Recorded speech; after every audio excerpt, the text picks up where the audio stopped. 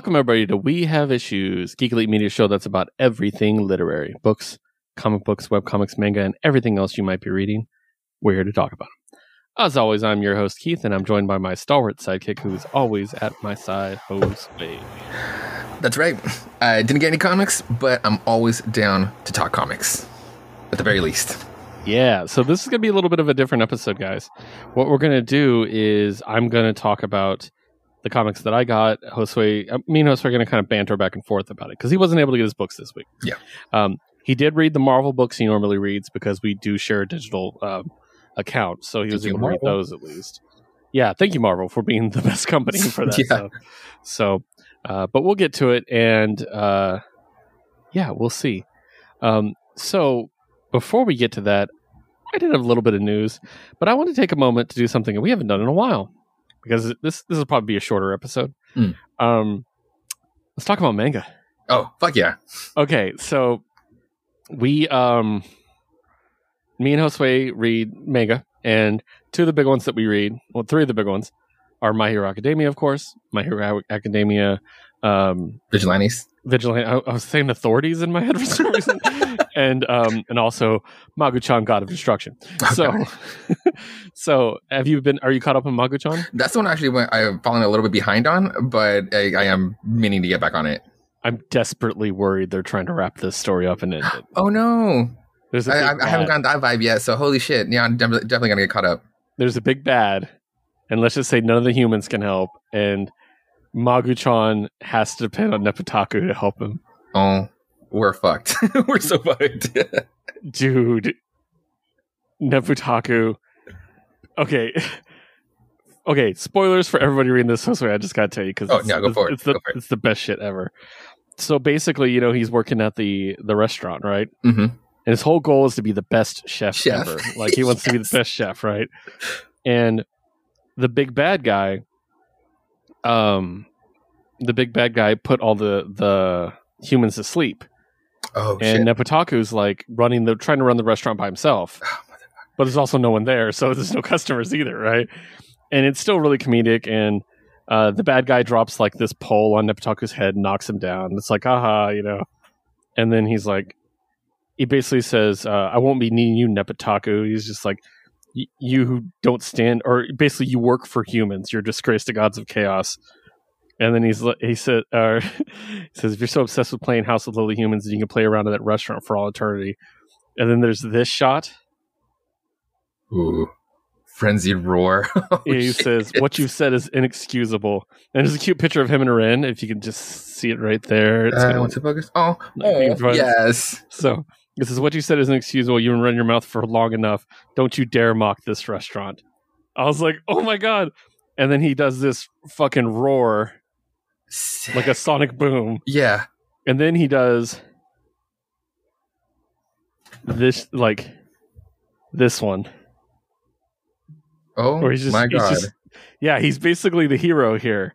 He helps take him down, and then him and Magu-chan work together to stop the guy, and it leaves off on kind of a cliffhanger. So, oh my God, it's so good, dude. Yes, again, like for the listeners, this book started as like a jokey book. It was like most lighthearted, campy shit that it would get you to laugh out loud at bits. Did not think it was going to go down like this. Like, oh my God, yes. It's so good. So check that one out. I've also been reading the Hunters Guild, Red Hood, which is only 3 chapters in. You should check it out. Okay. It's pretty dope. It's just it's like Red Riding Hood, but she fights monsters. And in this one, she's killing a werewolf. And you kind of get the idea she has experience with werewolves because she's Red Riding Hood. Yeah. And it's really like gross isn't the word. But the design of the werewolves and stuff is some stuff that I think you would really like, some body horror shit. No, I'm throwing it on right now. Like I really like the design of the hunter, like the tall chick, not really like the main one right now. Yeah, but they look really cool.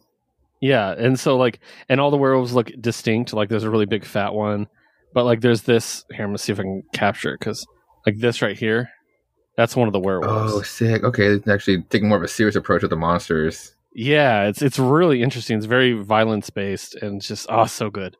I've also been reading Mashal, thanks to our friend Jesse. Fucking Jesse. I can't believe you got me addicted to this. Basically, it's Harry Potter. Oh. But not written by a TERF. And so the story is basically in this world, people are born with magic. And the government's like, if you're not born with magic, we're just going to kill you because you're a waste to the gene pool, basically. Yeah. So this kid is born without magic. And his grandpa takes him away and trains him to be strong, very, very strong, like manga strong. Okay. And like Rock Lee. And so he's just like, he's stupid strong. And some magicians come to try to kill him. And then like, so this dude is just like glowing with power and he throws it at him. And this dude right here says, that's the spell he used to drive off the dragon back in his Bureau of Magic days. I can't believe I'm seeing it with my own eyes. And then we get this. This dude's face. Oh my god. And then he does it again, and then he just bats it the other way. Oh, it's so fucking funny.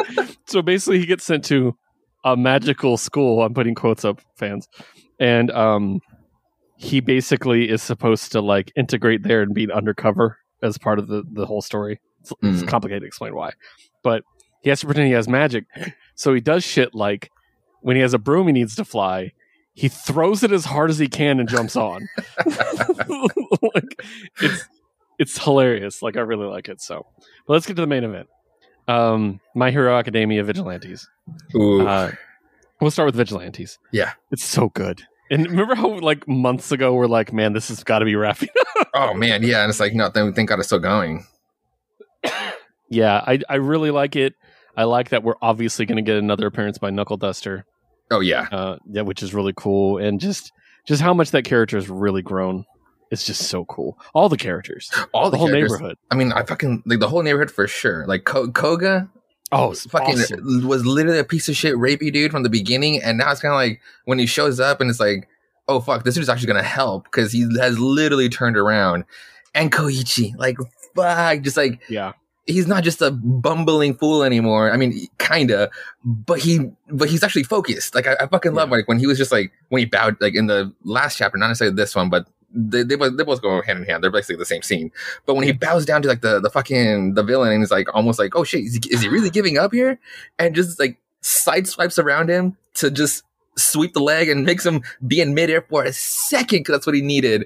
And then, of course, fucking Pop had to come in his head, and like he had to hold back, and it's like, oh man, no, it's getting really fucking so good. Yeah, but I'm assuming you read My Hero this week. Oh yeah, that was one of my favorite moments in My Hero history, dude. Yes, absolutely. Like just the moment when, so for those not reading, spoilers. This is massive spoilers for the anime if you're reading or watching the anime instead. Yeah.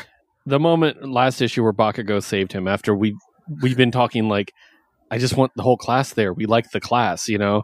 And then he saved him. And then we see this armor piercing shot. This fucking shot though, this way. With the whole class in the background. Yes. Knocked me on my ass. Also, Uravity's new costume is pretty fucking dope. So yeah. Dude, I just really dug this. It was so cool. And Bakugo being the one that's like, none of you understand Deku like I do. I'm like, holy shit, am I shipping this? Dude, oh my God. When he was just like, you're being a fucking idiot if you're just like letting those two out and about doing their own thing. They're just going to get themselves killed. Like Bakugo, the one that's all about like Mr. Explosion, Dr. God, Dynamite, murder. And he's actually thinking about them, thinking out for them, wanting to be out there looking out for them because he can. And coming back to the anime, we just saw the class versus class episode and how badass Bakugo was. But like, yo, I'll take charge, but get me. And then, but at the same time, I'll get you. That's fucking him. Like, he's a fucking pro ass hero.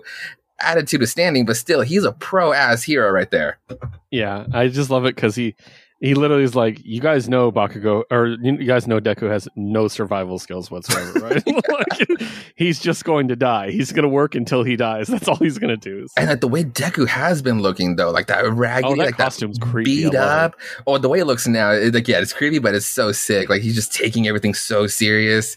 Like honestly, because I've been liking it because I've been waiting for him to just hold on to the hood, because every time he shows up in the gear, he just throws the hood back and it's like, all right, well, secret identity is out the window there, but right there he's just like rocking it and he looks so menacing. It looks cool as fuck. It's so dope too. So yeah, just a quick follow up on the manga. So now the only big news I really wanted to go over that isn't involved in our reads is something that we're so excited about. I think this was today we got announced. I think so, yeah. We're getting a spinoff of Something is Killing the Children called The House of Slaughter. Yes! And not only are we getting that, James Tynion and Werther Dell'Edera are coming back for it, but we're also adding a co-writer, Tate Bromble, who does Barbarian. Okay. Oh, nice. And the man who just is straight off breaking our hearts in the autumnal with some of the best art I've seen all year. Yep. Chris Sheehan. Dude, yes. If he gets his hands on this series, it might be better than Werther. Ooh. I mean, it might. Because I love Chris Sheehan's art. You know? Oh, absolutely! Like him and nature, and the fact that it's always usually like in the wilderness or just monsters being out and about, not necessarily like in an inside setting. Dude, if we can just like get like that cut too, like Sheehan's art being like even more menacing, like around the monsters. Yes. Oh yeah. Also, we're getting a variant cover for #1 from Jenny Frison, by the way. Yes, and I need that one to go with my #1, Something's Killing Children, Jenny Frison. Exactly. So that's all the news we're going to go over, guys. Not too much this week. So we're going to talk about our comics, and I'm going to be taking the lead and talking to Josue.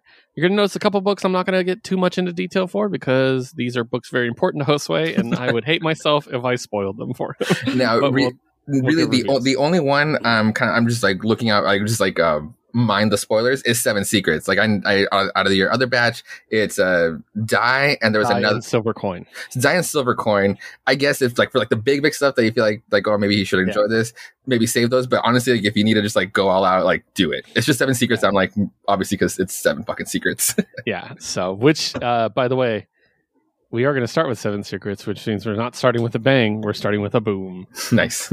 And boom, Studios, Seven Secrets, starting right off the bat. Number 10, I got this cover. So Keep cool. calm and carry a big scepter. So this makes sense as we get into it. Written by Tom Taylor, illustrated by Danielle I say this wrong every time. Niculo. Thank you. Colored by Walter Baiamonte and lettered by Ed Dukeshire. So the reason we're not going to talk about spoilers is because we got a massive reveal at the end of the last issue. Oh, yeah. And Josue can't know what happens because, but I won't tell you about that, but I will say they enact the next part of the plan. Okay. And they basically break into teams, is what I'll say. Can you break down the teams? Or at least what's the... Okay. There's a lot of people still. Yeah, remember, all the keepers are still here. True. I will tell you that the main character's team is him and his mom and... oh God, what's his name? The Silent Bird dude? No. I don't know. The dumb one. His friend? The bully. Titus. Oh, okay. Yeah. So it's literally just the three of them. Ooh, okay. I think because they don't trust Titus with anything. But he's great. But they all get split. Actually, here I'll just flash you this because it's not a spoiler panel. You can kind of see they're split up into 4 teams. Oh, okay, cool. I see him. Okay. Canto and the one you really like, Laqueta. Yeah, okay. Together. So basically, they each got a mission, and Canto's mission, because Canto was the keeper of, or was the protector of the first secret. That's what it was. Mm-hmm. Her mission's to get the first secret back because it's not gone. Yeah. It's just where Switzerland used to be. That's true. Fuck. So okay. That's the key. So I'm not going to spoil much more of that for you. It's fantastic. I will say you probably don't recognize this character in the middle. Mm-hmm. She appears for the first time in this book. Oh, okay. That's the Queen of England. Oh, no shit. She becomes a character. Okay. Yeah. Excellently done. Yeah. Moving on. I almost don't want to spoil this one for you either, but I'm going to do a little bit. Eve, number 3. Oh, yeah, please. It's only just starting out. Written by Victor Laval, illustrated by Joe Mi-Gyung, and colored by Brittany Peer, with Ann World doing the lettering. So, when we last left off, Eve was being attacked by the zombie things, and she got saved by somebody. Like looks like an older person, maybe a kid, older than her or something. Mm-hmm. Turns out, yes, it was a kid older than her. And he takes her back to a little colony full of children, basically. And all of them are younger than him. the whole thing is like, you need to leave. Like, you can rest here, but you can't stay. And there's like this whole ominous thing about it. And then the leader, the older dude, is like, I'm going to take you to a train, and this train will take you where you need to go. And he gives her a credit card, which still works to operate the train, because you have to buy a ticket to operate these trains. Metro cards, yeah. Yeah, so yeah, well, I'm just going to tell you, I don't care. Do it. So he basically is taking her to the train, and he basically says, I can't go back after this. She's like, what do you mean? He's like, being out here, you breathe this in, you turn into these people, these monsters. He's like, basically by saving her, he sacrificed himself, and he told the kids if he tries to come back to kill him. So it's like, oh fuck, right? So it's like, that's dark. So then we catch up with Crazy Robot Teddy Bear. Oh yeah. And then it gets darker, Josue. Fuck. Because the Crazy Robot Teddy Bear is following her path and finds the kids. And they're like, what's that? It's a bear. Like a real bear? Like a teddy bear. Really? Yeah. But he doesn't look cuddly. And then there's just ominous silence, and then he comes out covered in blood. Motherfuck. Yeah. Oh no. And it's just like, he keeps trying to catch up to her, and eventually he does catch up to her. He's like, wait for me at the train station on the other end. It's in Chicago.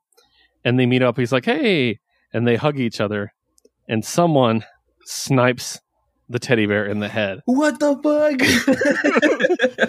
No, it's not even the biggest reveal. She's like, what the hell? Are you going to kill me too? And they're like, I'm not here to kill you, Eve. I'm here to save you. Because I am you. Oh, what? Oh, all the issues for you to miss, dude.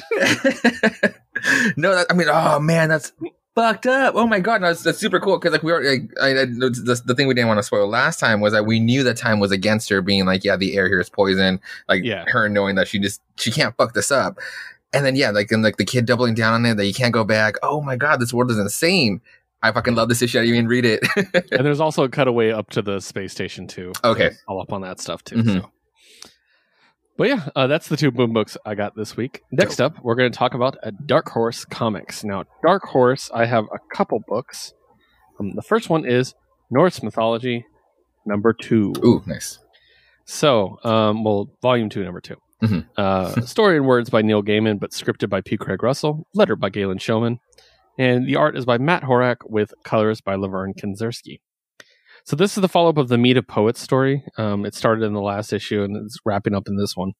And basically, as a quick reminder, there was a god that was created by the other gods, and he was like the wisest one and all this stuff. Well, he got killed by some giants, and they turned his blood into mead. And if you drink the mead, you become a poet. Basically, you speak eloquently. It's basically the inspiration of everything, right? And so the gods kind of figure something happened, but they're not sure what. And Odin is basically going to get him, and he finds out that this giant has it. He transforms himself to look like a sexy giant man. And damn, nice. The guard is a giant's daughter. And he's basically like, you're the most beautiful woman ever. And she's like, no, I'm not. And he's like, no, seriously, you are. And it's again, it kind of does the mythological thing where there's usually 3 steps in mythology. Everything is 3 steps. It's like, do this, no, okay, do this, no, okay. And then there's always the rule of 3, you accept in the third one. Yeah. Basically has to bang her twice. It's basically what it comes down to. And then he's like, if only I could have just a sip of that mead, the tiniest of sips, so I can tell you of how beautiful you are. And she's like, okay, maybe 1 sip. They go in, and then he fucking drinks the whole fucking thing. Oh, shit. And then he turns into a bird and flies away. Well, the giant, not the one he banged, but the actual father, he turns into a bird and flies after Odin. Odin flies back, gets back to Asgard, spits up all the mead into the barrels they had ready for him, and now they have the mead of poetry back, which is cool. But then it says, and that is the story of the mead of poetry and how it was given to the world, but it is not the whole story. The delicate among you should read no further. It's like, here's the last thing, and a shameful admission it is. When the All-Father in Ingo form had almost reached the vats, He blew a splattery, wet fart of foul-smelling mead right into the giant's face. It says, no one then or now wanted to drink the mead that came out of Odin's ass. And remember how this all started with Neil Gaiman as a character doing poetry? Yeah. And it's literally like him back up there, and it's literally like, that's what happens when you bomb doing poetry. I'm like, this is so good. I love this book. That's good. So yeah, really good stuff. Next one is Rangers of the Divide #3. Okay. Entirely created by Megan Huang. So she did the art, the writing, everything. I still love how this one is. It's very much like almost like Avatar-esque in the way it's colored. Oh yeah. And like it's very action based. Mm-hmm. And it's this young group of soldiers basically learning to be good at the job, and their hard ass instructor who's not telling them the whole truth, basically. And it's just really cool. Like I'm really enjoying it. And there's a lot of little hints as to what might be happening in the future. Now, I'm not going to talk too much about this one because it is the 3rd issue, so it's kind of like right in the middle of their journey. One thing I really like is this book goes right up to the last page. There's no ads. Like, oh, that's good. And that's happened in every comic, so it's really cool. Very image-like. I like it. Yeah. But they have like 5 or 6 like trainees in this, and I'm starting to actually learn who they are, which is a really good sign because, yeah, you know, you can kind of bleed together, especially if you don't kill a bunch off like some people do. So it's kind of cool to get to know everybody. And after that, we are kicking over to Black Mask. Now, this is not a new issue, but me and Josue can talk about it because he read it when it came out. Oh, yes. And that's Destiny New York #4. Written by Pat Chan, illustrated by Manuel Pretano, lettered by Jim Campbell. So this was the conclusion of the first arc. And it is a little bit different than it was in the graphic novel, I believe. Oh, really? No, a little bitty things, nothing big. Mm-hmm. I'm curious, like, as to how or why. Yeah, I think it's just the time. So, but yeah, it kind of wraps up the first story. It kind of shows the connection between our 2 main characters and exactly how far they'll go for each other, even though they barely know each other. True. And Logan and Lilith, and it kind of goes into all the other characters. And as you get into Destiny New York, because I've read 1 through 3 volumes, all these characters become important and have their own stories. Yeah, it really said like where we kind of like left off, or at least like in that issue, like everybody present, like at least in that issue, is like are the ones that feel important from here moving on. It's definitely there's a couple more that'll be added too. Oh, that's cool. But at the very least, like this felt like the actual main cast, like moving forward, which was cool because I do like all the characters. This chick right here, one of Lilith's sister's goons. Okay. She becomes one of the main characters and one of my favorite characters. Oh, no shit. Oh, cool. She's hilarious. So yeah, it's just really cool, and I'm really enjoying it. Did you read the preview for the next one? I think so. I mean, I do kind of like tend to skim over, peek over into the letters.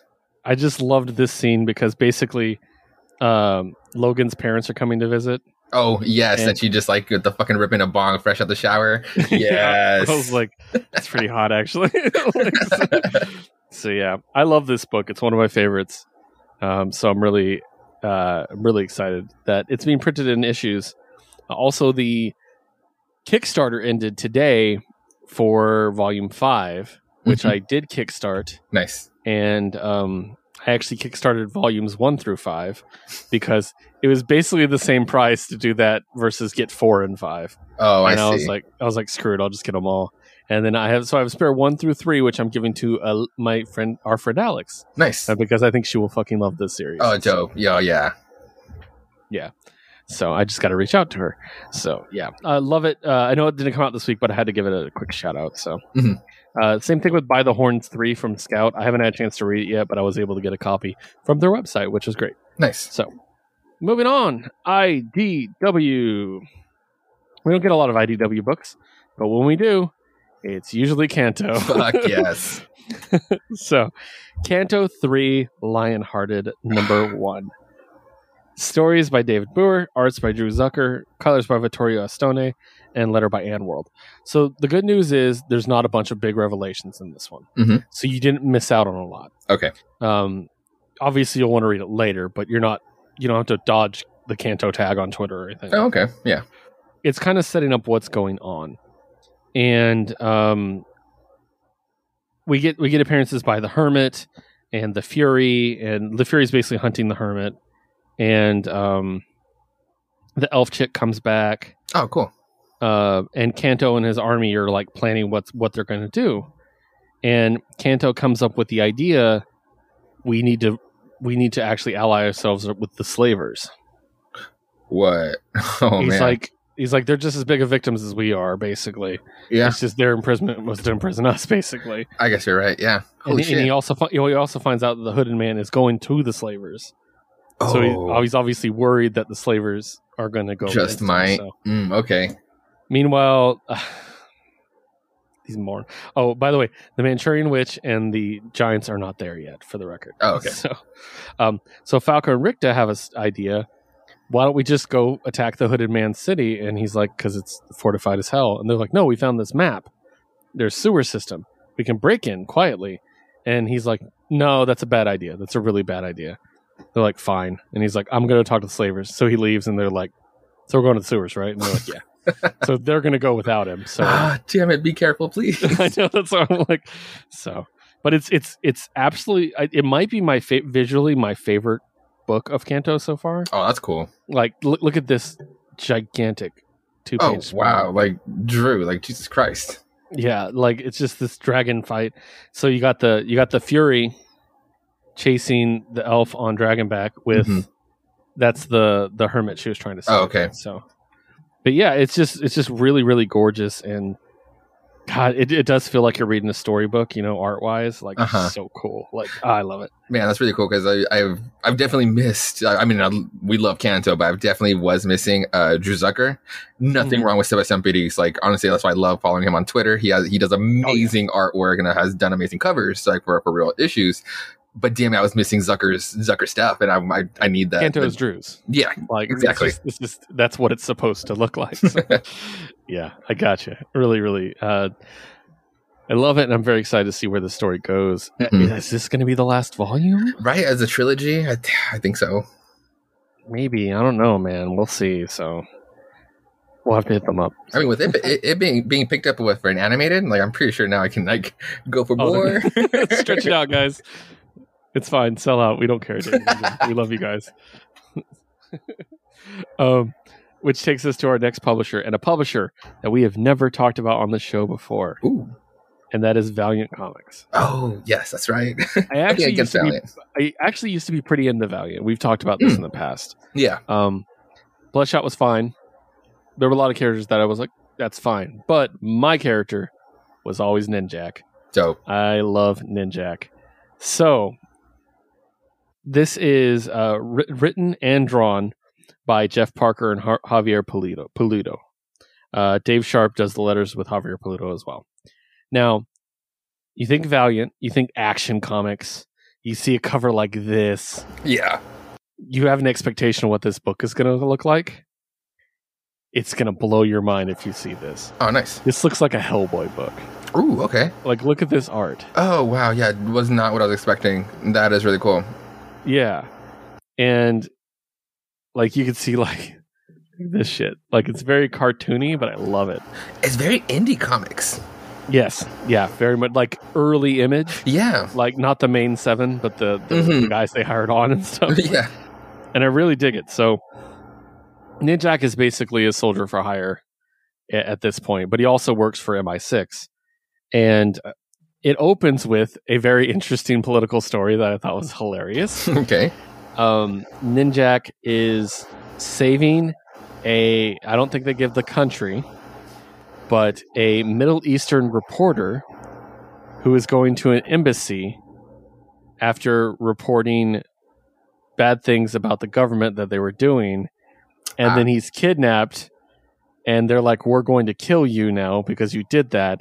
And then they're like, wait, don't kill him yet. Take his clothes so we can send a duplicate out to make it look like he left. I'm like, well, this is awfully familiar. Jesus. And then he ends up saving the dude, which I was like, okay. I was like, that's pretty great. So, but basically what happens in this is the MI6 all the undercover agents in MI6, their identities get leaked.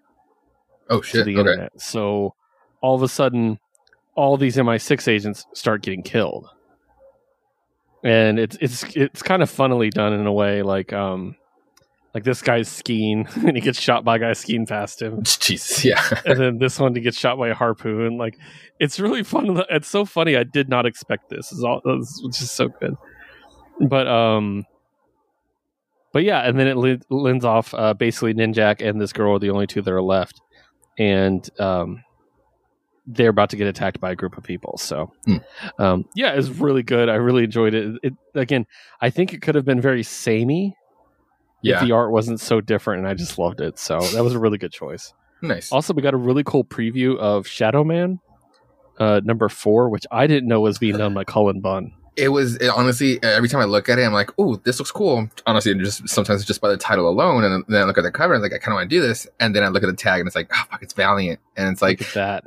It is really cool. I have nothing against Valiant. I just want to point that out. Nothing against Valiant. I just can't dive in, and I can't dive into another superhero universe to get to know everybody. I know. I got you, man. But Shadow Man looks fucking awesome, and yes, Colin Bunn is writing it. But it's very intriguing. But I just can't do that to myself. Yeah, definitely. But yeah, I'm looking forward to more things from Valiant. I'll keep you up to date on Ninjak at least. Cool. So. At least, yeah. All right, that brings us over to another publisher that we don't talk about a lot. It's a division of Boom Studios, and that's Archaea. Oh, nice, yeah. I got the Mouse Guard book. Nice. Wait, let me see it again. Oh, yes. It's super different. It's not a comic book. Yeah. I know, it's great. It's like a children's book, like a picture book. That's cool, actually. I really like it. Yeah. Have you read Mouse Guard before? No. Dude. You're gonna love this shit. It's basically like fairy tales. Okay. But the art is phenomenal. So let me do the creative team before I jump into it, because I'll rant forever about Mouse Guard. The creative team is David Peterson. That's it. He did everything. Nice. So so you can kind of see like the art style. It's all these mouse, right? Beautiful. Yeah. No, I actually really like it. But then some were like this. They're like actual storybooks. Nice. And it's just absolutely beautiful, dude. This one is a collection of a couple short stories. Oh, I love this page. Oh my god, yeah, I'm definitely going to be looking out for this. Yeah, dude, if you can find any back issues of Mouse Guard, pick them up. They're absolutely wonderful. And it kind of reminds me of again, like that early Image era. Oh, check out this wolf, by the way. Oh, wow, no, it's really pretty. Yeah, like that early Image area where you get shit like Bean World, like just really random weird shit, and yeah, it's great. But especially if you can find the Mouse Guard, the 1152, they have a book for each season of the year 1152. So it's fall 1152, winter 1152. Okay, and like you can see the cover of one of those right there. Oh, nice. Okay, it's just so sick. Oh, God, I love it. But this is really cool. I would say it's safe for pretty much all ages. There's a bit of violence in it, but I think it would be okay. From Archaea, it's where I get my storyteller books, and they tend to be pretty safe. But at the same time, they do tend to approach certain topics that would be like cautionary for kids. Yeah, it's definitely like read it and then pass it along, or at least like read it with the child, because like they are with it, not just give it to your kid. Right? Yeah. But I know what you mean by like sometimes crossing that line where it's like, ooh, it's kind of a little dark for kids, but at the same time, you are reading a YA book. Yeah, exactly. So. But it's really good, and there's a lot of Mouse Guard to find out there, and I'm just glad it's back because it's nice. It's really interesting. It's also an artist's book. Like it's one of those books that comic artists refer to a lot. Oh, that's cool. No, you were showing me the pages. It looks like that's one. They're like, this is something I love. Yeah, it looks like those like children's books, but that actually like has like production in its art, not just leaving like the background just blank and white for like just to focus on the front and center. No, they look like really good books. And the crazy lettering with all the like fairy tale stories and stuff. Yeah. So really, really good. So that brings us over to Image comic books.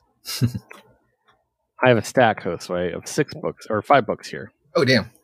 We're going to start with the ones I can't talk too much about. Okay. Which is the Silver Coin number 4. Oh, man. I was really excited this is the one. This is the one written by Jeff Lemire. Yes. And drawn by Michael Walsh with colors by Michael Walsh, Tony Marie Griffin. So this is set in the future, 2467. Yeah, hella into the future compared to the other 3. and it's sci-fi, but it's also got some horror elements. So there are little things I'll tell you, like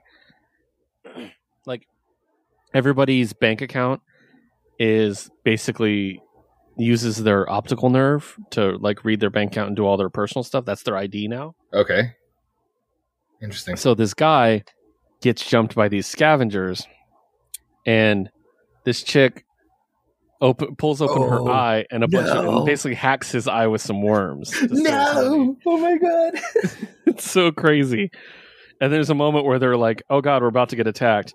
And this shot, oh my god. Wow. So basically they're getting attacked by a police drone, because we're at that point now. Mm-hmm. And they get attacked, and basically she falls into what I assume was a city from our time that's underground. Mm-hmm. They built on top of it. She's like, oh, I thought this was all gone. You can assume the coin comes into play. Yeah. Do you want me to just talk about this book? Dude, just do it. Just do it, please. Okay. I just need to know. I need my good horror. So the cop kills her two friends that's with her. Okay. She falls down, and she's like, he follows her down there. The drone follows her down there, shooting at her. She's trying to run, and her personal computer skids out. It loses signal. Mm-hmm. And so she walks into a room and finds this. Oh, shit. Oh, fuck. Okay. Oh, damn, the hand. No. Yeah. And she walks up and sees the coin and picks it up. Then immediately her computer starts saying, virus detected, virus detected, virus detected, virus detected, virus detected. What the fuck? And then the drone shows up, and there's a moment. He's like, freeze, no, do not move, you're under arrest. And she turns to look, and it says, virus accepted. Oh my god. Jesus. And then it doesn't end well for the cop as well. Oh, yeah, I can imagine. So it leads to an interesting thing. And there's more lore that I'm not going to tell you. Okay, no, good. Though. This is what I've been waiting for. The overarching thing. Yeah. Cool. But we do get a preview of the 5th issue, because we were like, is it going to be 4 or 5? Mm-hmm. The 5th one is going to be written and drawn by Michael Walsh. Oh, no, what a great finale. Yes. That's good. I mean, we know it's moving on to an ongoing series, but at least for the first volume, that's good. Oh, my boy, Michael. And this one is further back in time than any of them. Oh, so this might be the origin of the coin. Oh, my God, yes. It says, next time in a small New England village, a woman has been accused of witchcraft. Oh, motherfucker. Yes. That's amazing. So good. Honestly, what a great... I love it. And honestly, this is like Michael Walsh's baby. He's literally just inviting his friends over to tell a tale around this. And I love him for it. I love his dark little mind, his giant dark mind. This is so cool. He's like moving on through the times and then just jumping backwards. Oh, fuck. Genius. Yeah. It's so good. Like, and that one was really good. It's probably my favorite so far, actually. Oh, that's cool. And I love it when something really clicks with you, because you're not the horror guy. Yeah. The sci-fi helped. And the sci-fi, yeah. And I also really liked the hero. Like, I liked the one with the house invasion and the fire. Mm-hmm. But I didn't feel like I really got to know the hero. True, yeah. I feel like I more got to know this one. And she's very similar, because she's also a girl with 2 guy partners who both die. True. So it was kind of similar, but I like this one a lot. So yeah, and something I just like that doesn't really get explored a lot in horror and sci-fi is like that synthetic like horrorness. I love that shit, and it rarely gets touched upon in sci-fi or horror. Yeah, bioorganic. Thank you. And the fact that this book was almost just about that, like, I can't wait to get my hands on it. Yeah, so good. Which takes us to our next book, Die 18. Okay, and you're the lit guy, so if you have to, just go for it, dude. Written by Kieran Gillen, drawn by Stephanie Hans, letter by Clayton Cowles. Okay. If this was issue 19, I get it. Save it for me. But we're only issue 18. Yeah, there's not too much to worry about. Oh, that's right. I just realized where we left off. The fucking door. Okay, shit. Yeah, go for it, dude. We left the door of Moria, basically. Yeah. Basically, this entire issue takes place in Moria, in the mines of Moria. And awesome. We find out some background. For instance, when they got back, we actually flash back to 93, when they got back from Die, which we haven't done in a long time. Yeah.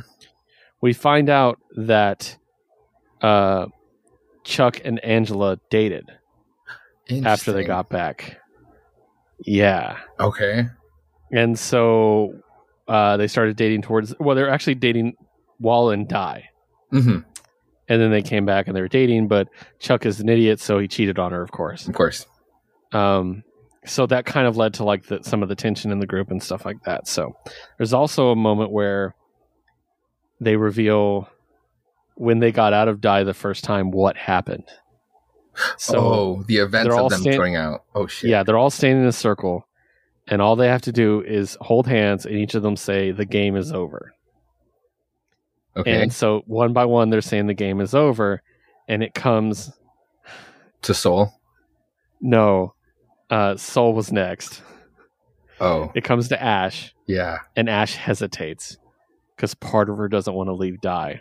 Yeah, and as she pauses, quote, "I'm not even sure it was a second." The Grandmaster puts his hand on Soul's shoulder and pulls him away from the group. Oh, and they're all teleported away. That's how Soul was left.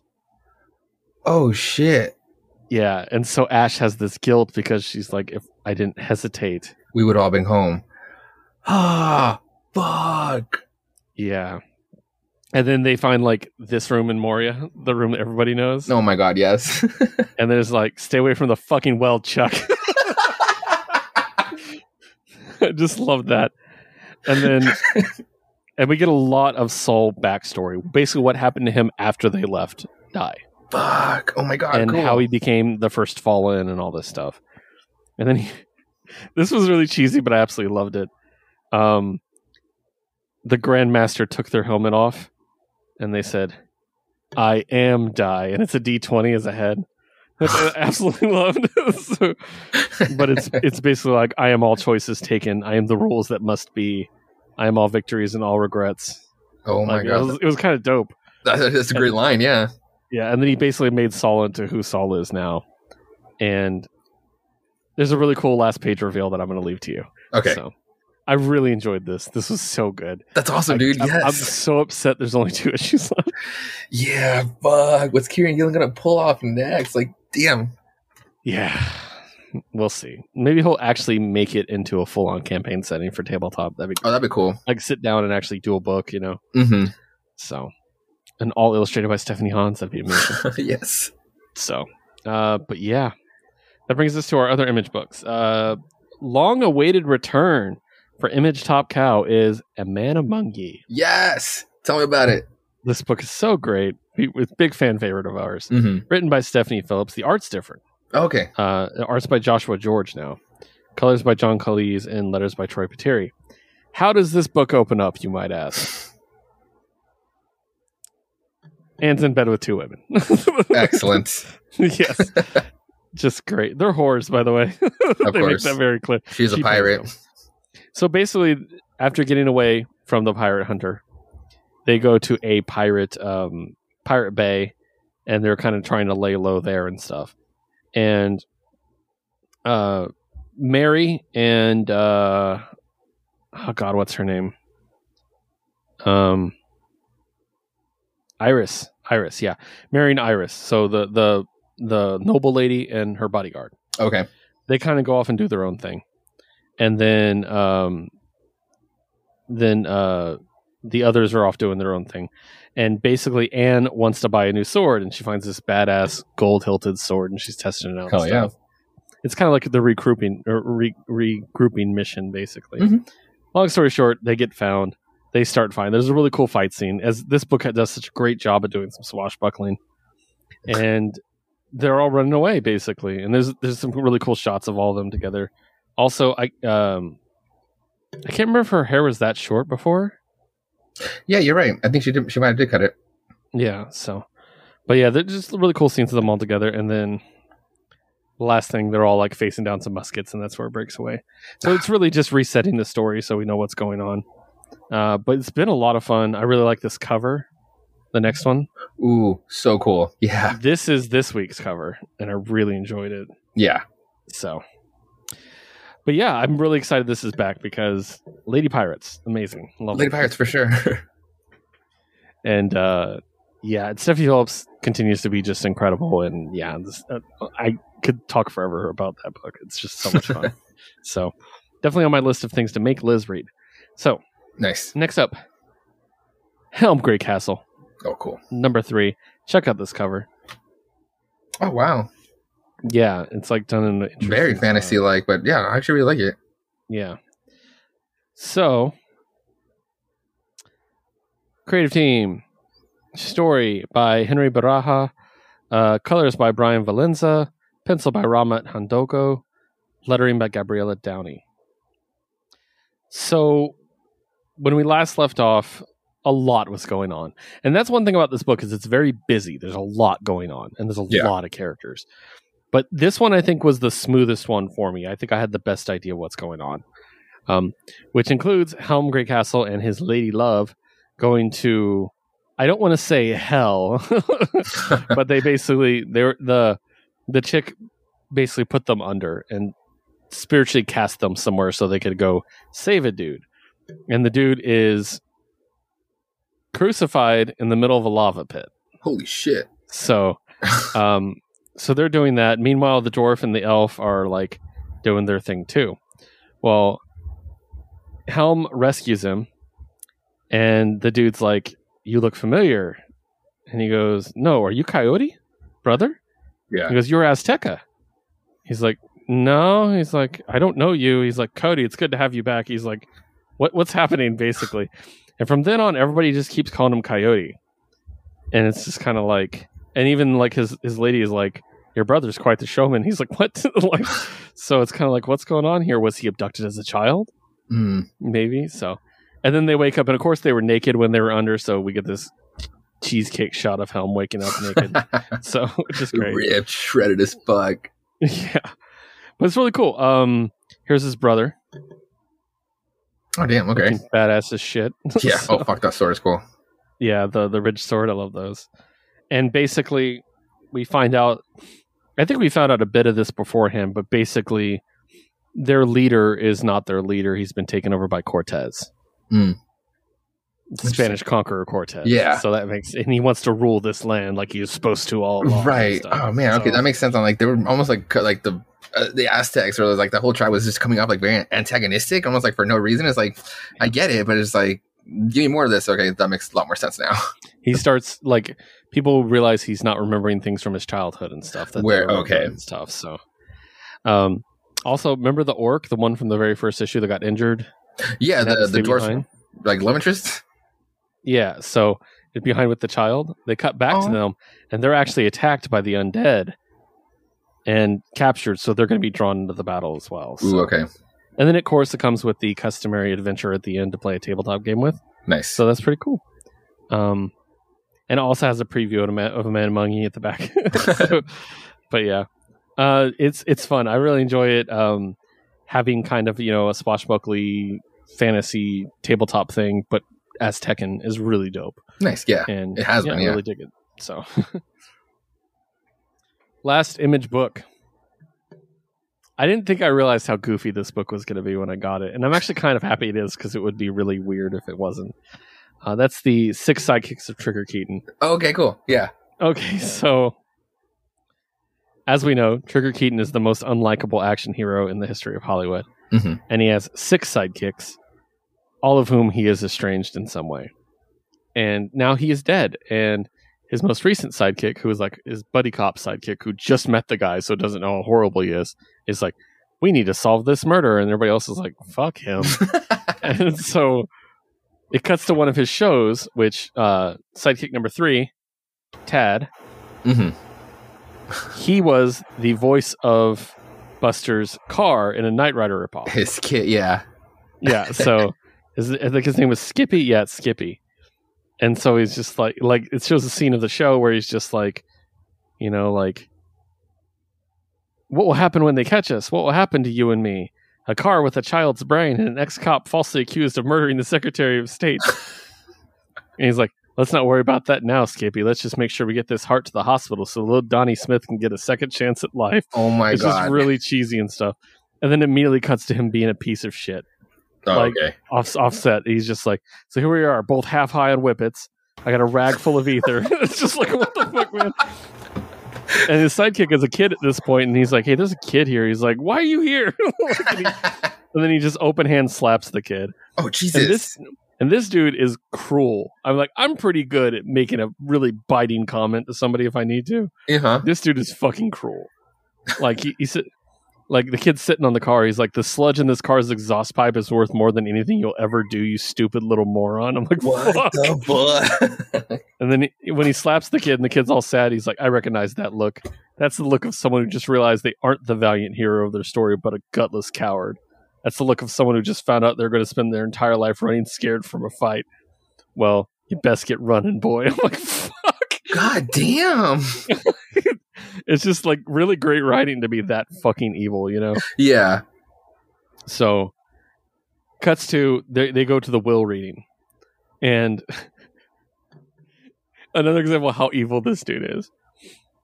He basically, his very first sidekick, right? Paul Hernandez. Is one of the people invited to the will reading. And the very first thing they say is, Mr. Keaton bequeaths his collection of exotic martial arts weapons, including a box full of throwing stars and something called a meteor hammer, to the patients of the local children's hospital. And the lawyer reading is like, obviously that's not going to happen. Oh my God. Well, because it's throwing stars. You're not taking that to a children's hospital. And then next, Mr. Keaton left this for Paul Hernandez should he, quote, have the gall to outlive me. And he's like, I did gall indeed. And the guy's like, is it a treasure map? Oh my fucking God. It's just a note that says, fuck you. He doesn't get the gall. Immediately I started writing my own will. I'm like, oh my God. Yes, I am stealing this. And then the guy who voiced Skippy, the car, is actually given the car. Oh, cool. It's a 1973 AMC AMX3 prototype muscle car. Oh, okay. Quote, a stupid car from a stupid show. And they're like, holy shit, like he gave you a really good gift. Like, what the hell's this? And then the quote with it is, may you forever be reminded that you'll never be anything but a replaceable part of this thing that's better than you in every way. Let it serve as a reminder of your own inconsequence. Enjoy driving this impeccable monument to your life's failure. Fucker. Oh my God. Oh God, it's so good. And the guy's like, I do need a car though. So, dude, yes. You find out that he has a whole bunch of or outside there's a whole bunch of people with boxes of poop because apparently he saved up 40 boxes of his own shit to send to people after he died. Motherfucker. They go outside and most of them are the stuntmen who tried to beat them over the last one, and so they have a stuntman war and they're running away. They get in the car that he just inherited and they're driving away, and he stops at a red light trying to get away from the stuntman. Like, it's a red light. He's like, go. They're like, look. And then it cuts back to the stuntman and they're also stopped at a red light. Oh, motherfuckers. He's like, they stopped at their red light. He's like, there are rules to an engagement. And they're like, go, Skippy, go. And so he this dude is like a badass driver. Nice. He pulls out like this crazy like S-turn between the cars and reverse and dope. stuff. So they have this awesome car chase, and they're like, how do you do that? He's like, it's actually really easy. Like, and then they get an ominous threat from some dudes to be like, stop looking into this. You know, it's none of your business.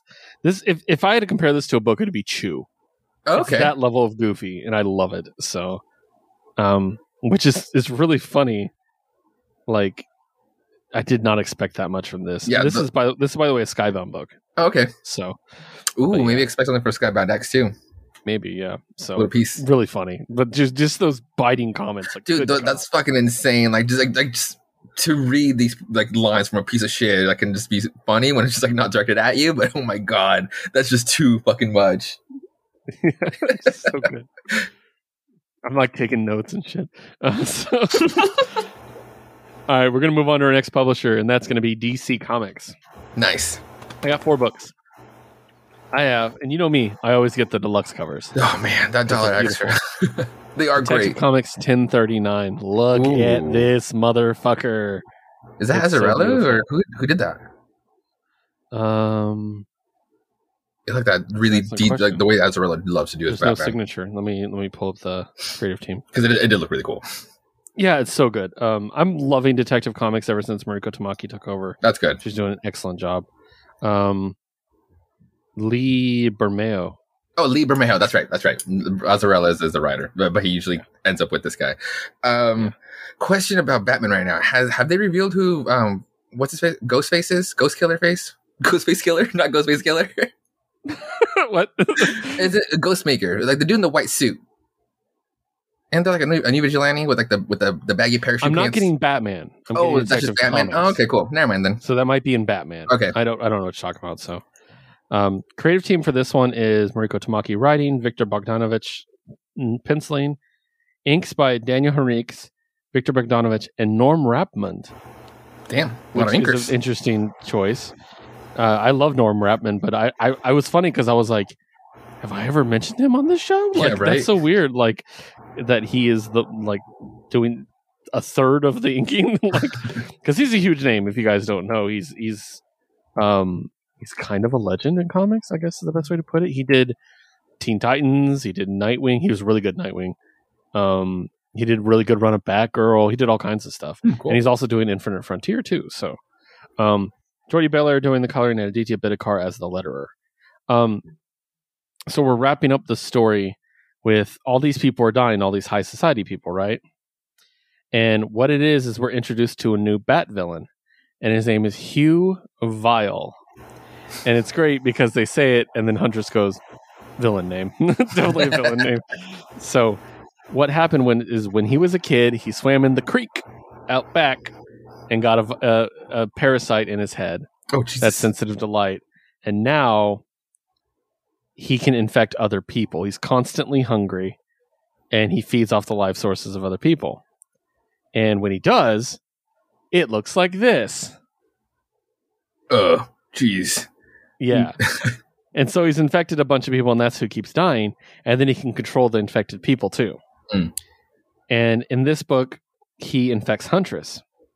Shit. And so it comes down to that. It's really, like, crazy and, like here, there's the shot of him infecting her. Oh, fuck.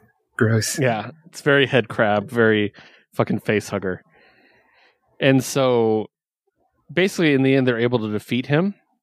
And they can use light to chase the thing away. But he does get away. So he's going to be a new Bat villain. They also gave him a backup story at the end of the issue with T-Rex writing and drawing, Simon Gao coloring, and Rob Lay lettering, where it's kind of a backstory for him. And it's even grimmer and like more disgusting. You're fine with this stuff, so I don't have to warn you, but... Oh, sick. Yeah. Ooh. Yeah, so dope. So, yeah. It's really cool. I'm really enjoying this. So, Detective Comics, Mariko Tamaki, killing it. Nice. Next. A book I know Josue loves. Future State Gotham 3. And I've been I was excited for this issue because I saw the artist, the fucking Simone, right? No. Simone DeMeo? No, who's it? Oh, yeah, who's the artist? Never mind. Just go for the teams. Dennis. No, not Dennis Culver. It's Giannis Milano Giannis. Same person that's been doing it. Oh, damn. What the Simone DeMeo did the cover. Oh, okay. Just the cover then. They're just like building. Not the cover I got. Oh, okay. I got the Rose Besh cover, which has this awesome shot of Spoiler. Yeah. Okay, that's cool. Yeah, I love it. So it's really cool. So yeah, written by Joshua Williamson. Artist again was, written by Joshua Williamson and Dennis Culver, I should say. Art by Giannis Milano Giannis. Letter by Troy Pateri. No colorist because it's in black and white. Yeah. And this is the one where Red Hood and the new Batman basically have to team up and take on basically all the bad guys. It features an appearance by Punchline,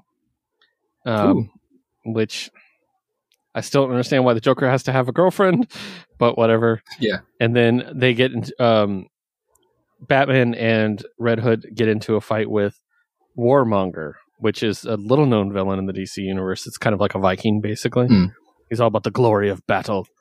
And he knocks them out. He puts them down in like a pit, and they have to fight. And he basically hit them both with like something to rage them and frenzy them out. Okay. So it's going to be them fighting for the next issue, which is really cool. We also leave out with a cutscene at the end where they're like All these people escaped, including a famous ex-girlfriend of the Joker and criminal mastermind, Punchline. And then you see a baseball bat crash into the TV. And it's like, her free in my city? Hell no. Gotham belongs to Harley Quinn. Jesus. Okay. Yeah. So we might get some of that. But yeah, it's been a lot of fun. This book is great. I'm not getting into all the details because, I want you to read it. Mm-hmm. It is a good book. The art is so gorgeous. It is. Like, it's just amazing. So next up, DC Infinite Frontier number 2. Oh, damn. Okay, cool. Once again, I got the variants. Oh, that's cool. So, yeah, definitely talk to me about this one. There's multiple stories in this one. Okay. So, all of it's written by Joshua Williamson. Mm-hmm. Pencilers are Paul Pelletier, Jesus Marino, and Zermanico. Inks by Norm Rappin, Jesus Marino, Zermanico. Colors by Romulo Fajardo Jr., lettering by Tom Napolitano. So, in this one, it's kind of interesting. So, we're kind of building around Checkmate.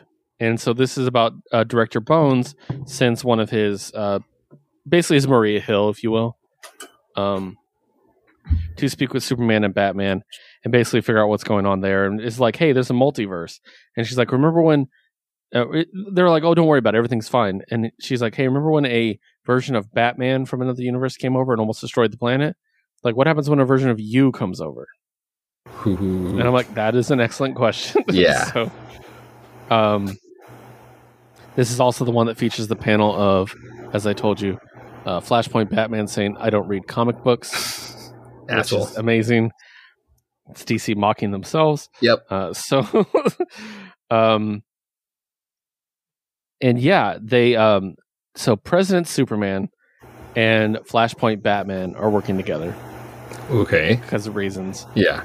And they end up on an Earth 22. Now, this is one of the few Earths I actually know the number of and the reason behind it. Because it's Kingdom Come Earth.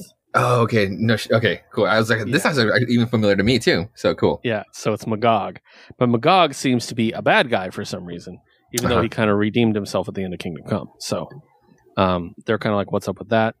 We get word that Jade is missing. So Obsidian and Alan Scott are looking for her. That's kind of their story in this. And then we get the follow-up with Roy Harper and the Black Lantern ring. Oh, yeah. So he's like, why do I have a Black Lantern ring? What's up with this? And he's like, is there an oath? What did Hal used to say? And it flashes back to Hal talking to him, being like, it's, I have willpower. And he's like, blah, blah, blah. And then the last thing Hal says is, let me ask you this, kid. When you take the shot, who is in control, you or the bow? And then Roy says, bullseye, and becomes a full-on Black Lantern. Okay. Yeah. And he, makes some, Black Lantern constructs to shoot. He's, using his powers. And then he's like, hey, Hal's ring could talk to him, right? I think. So talk to me. Why me?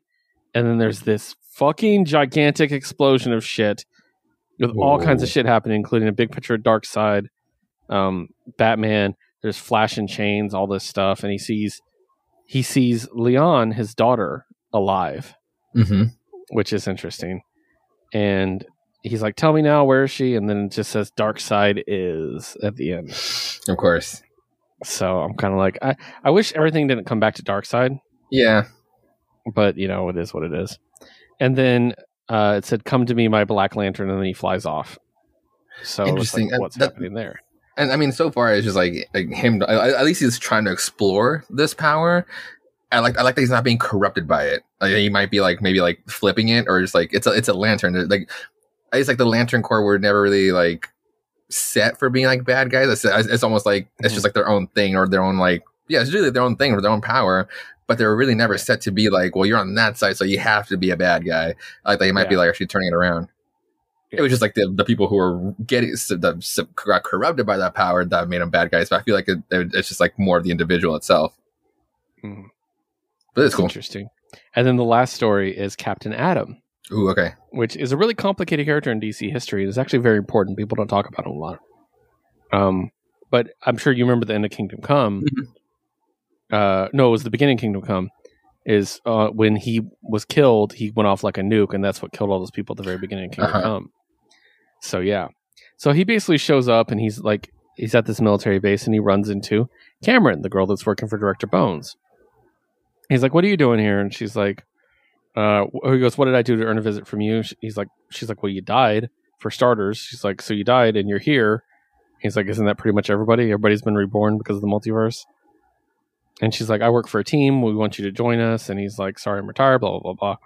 And then he says, she basically says, "That's not the Nathan Adam I used to know. When you and I were on that mission in Markovia, you told me you'd never rest until you felt the world was safe."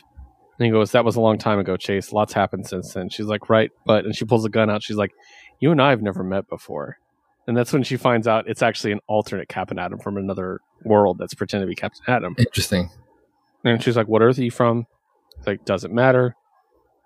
He's like, "I just wanted to be free." She's like, "Where's the real Captain?" He's like, "I don't know." She's like, "Turn yourself in without a fight." He's like, "You don't understand what's really going on in the multiverse, and I know too much. I can't let you take me in." And he grabs his chest and rips his own chest open. Oh, fuck. Says, "Dark side is," and explodes. And then we see a nuke go off. The nuke. Oh, shit. Yeah. What? I know. It's almost like 52 all over again. Okay. I loved 52 as a run. That was such a great run of comics, and just big shit happening like this with these C characters that I just love it. So, last DC book is DC Batman Urban Legends. Check out this motherfucking Red Hood cover. Oh, shit. Yeah. I love it so much. This is by Tyler Kirkham, by the way. So, 4 stories in this one. Red Hood and Batman, the one that's been going forever, which is Chip Zdarsky. Artists are Eddie Barrows, Eber Ferreira, and Diogenes Neves. Flashback artist is Marcus Toe, who does such a great job of replicating old Batman style, by the way. Adriana Lucas coloring, Becca Carey lettering. Batgirls is the second story, written by Marguerite Bennett, drawn by Sweeney Boo, Maurice Louise coloring, Becca Carey lettering. Tim Drake in a part 2 of 3, written by Megan Fitzmartin, drawn by Belen Ortega, colored by Alejandro Sanchez, and lettered by Pat Brousseau. And then Grifter, part 5 of 5. Yes, and it ends so well. Okay. Written by Matthew Rosenberg, drawn by Ryan Benjamin, colored by Antonio Fabella, lettered by Seda Timofonte. Okay, so we'll start with the Red Hood one. Basically, Batman sacrifices himself to save Jason. And it cuts back. This is the flashback stuff. It cuts back to a time where Riddler trapped Batman in a tube and was going to drown him unless Robin or Jason figured out the riddle, which is basically like, here's 5 of Batman's villains. You need to pick the right one according to this riddle. It's a helicopter. And if you pick the wrong one, he gets electrocuted and dies. So the riddle is, out of all of Batman's enemies, one secretly harbors a part of another. The key is the secret, the lock is its harbor. So, dear Robin, do you have what it takes to save Batman? So, he's going through this puzzle as he's going through the rest of this adventure. And it really focuses on, like, he's a detective as well. Not as good as, say, Tim. Tim was the best detective. Sure. But he's really kind of anxious about his detective abilities. And so, in this flashback, he's like, basically, I'm not Bruce. I'm not Dick. I'm not smart enough to do this. And he's like, maybe I can deactivate it. Like, he's trying to cheat his way around it. And he's like, I was about to lose the only person to ever believe in me because I wasn't good enough. And then he looks into the tube and Batman just looks at him. Oh, shit. And then he goes, no. And he walks over to the keys and he's like, no, I'm going to figure this out. And so he figures it out. He figures out that Catwoman has the word two in it, just like Two-Face. Uh-huh. So that's part of him and her. So that was the right answer. And so he was able to free him. And then Batman comes out and he's like, I never doubted you, Robin. And it's like, oh, I just love this relationship. And in the end, they're still hunting down this guy who does the happy pills that are just like the Scarecrow pills. But he captured Batman, and the big moment here, he put a gas mask on Batman with a refined version of the gas that gives him the happiness, the satisfaction of a job well done from being finished with his war on crime. And it says, are you ready to ascend to the next level to a world without Batman? And so we're going to get basically Batman living like, what if he finished his job? Like, what's that going to be in the next issue? So it's really cool. Nice. The next one is a one-shot with the Batgirls, Stephanie and Cassandra, and they basically play video games. And it's really cool, and we meet a new cool character, and I'm curious to see who she is.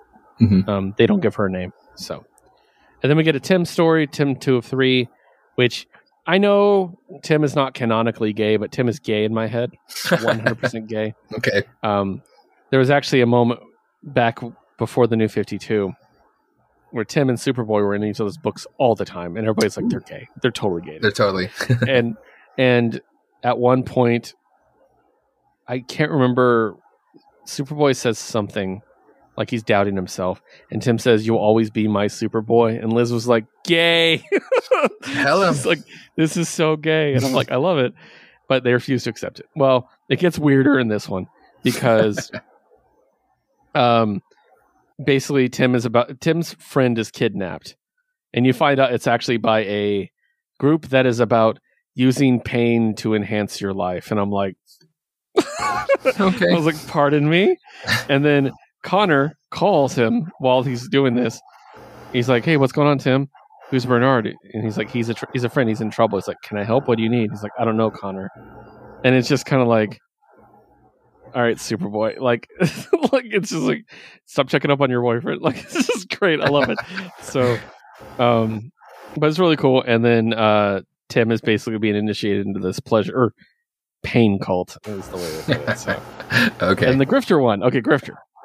This is the big one. So, Lucius Fox. And keep in mind, this is written by Matthew Rosenberg, the same guy that did Hawkeye Freefall. Okay. So, I love it. Lucius Fox hired Grifter to be his bodyguard, but there's also like some shenanigans. Maybe he's working both sides. Maybe he's working all sides. That's Grifter. Now, for those who don't know, Grifter comes from the Wildstorm universe created by Jim Lee back in Image. Yeah. Along with several characters. And including the Wildcats. Do you know anything about Wildcats? No, not really.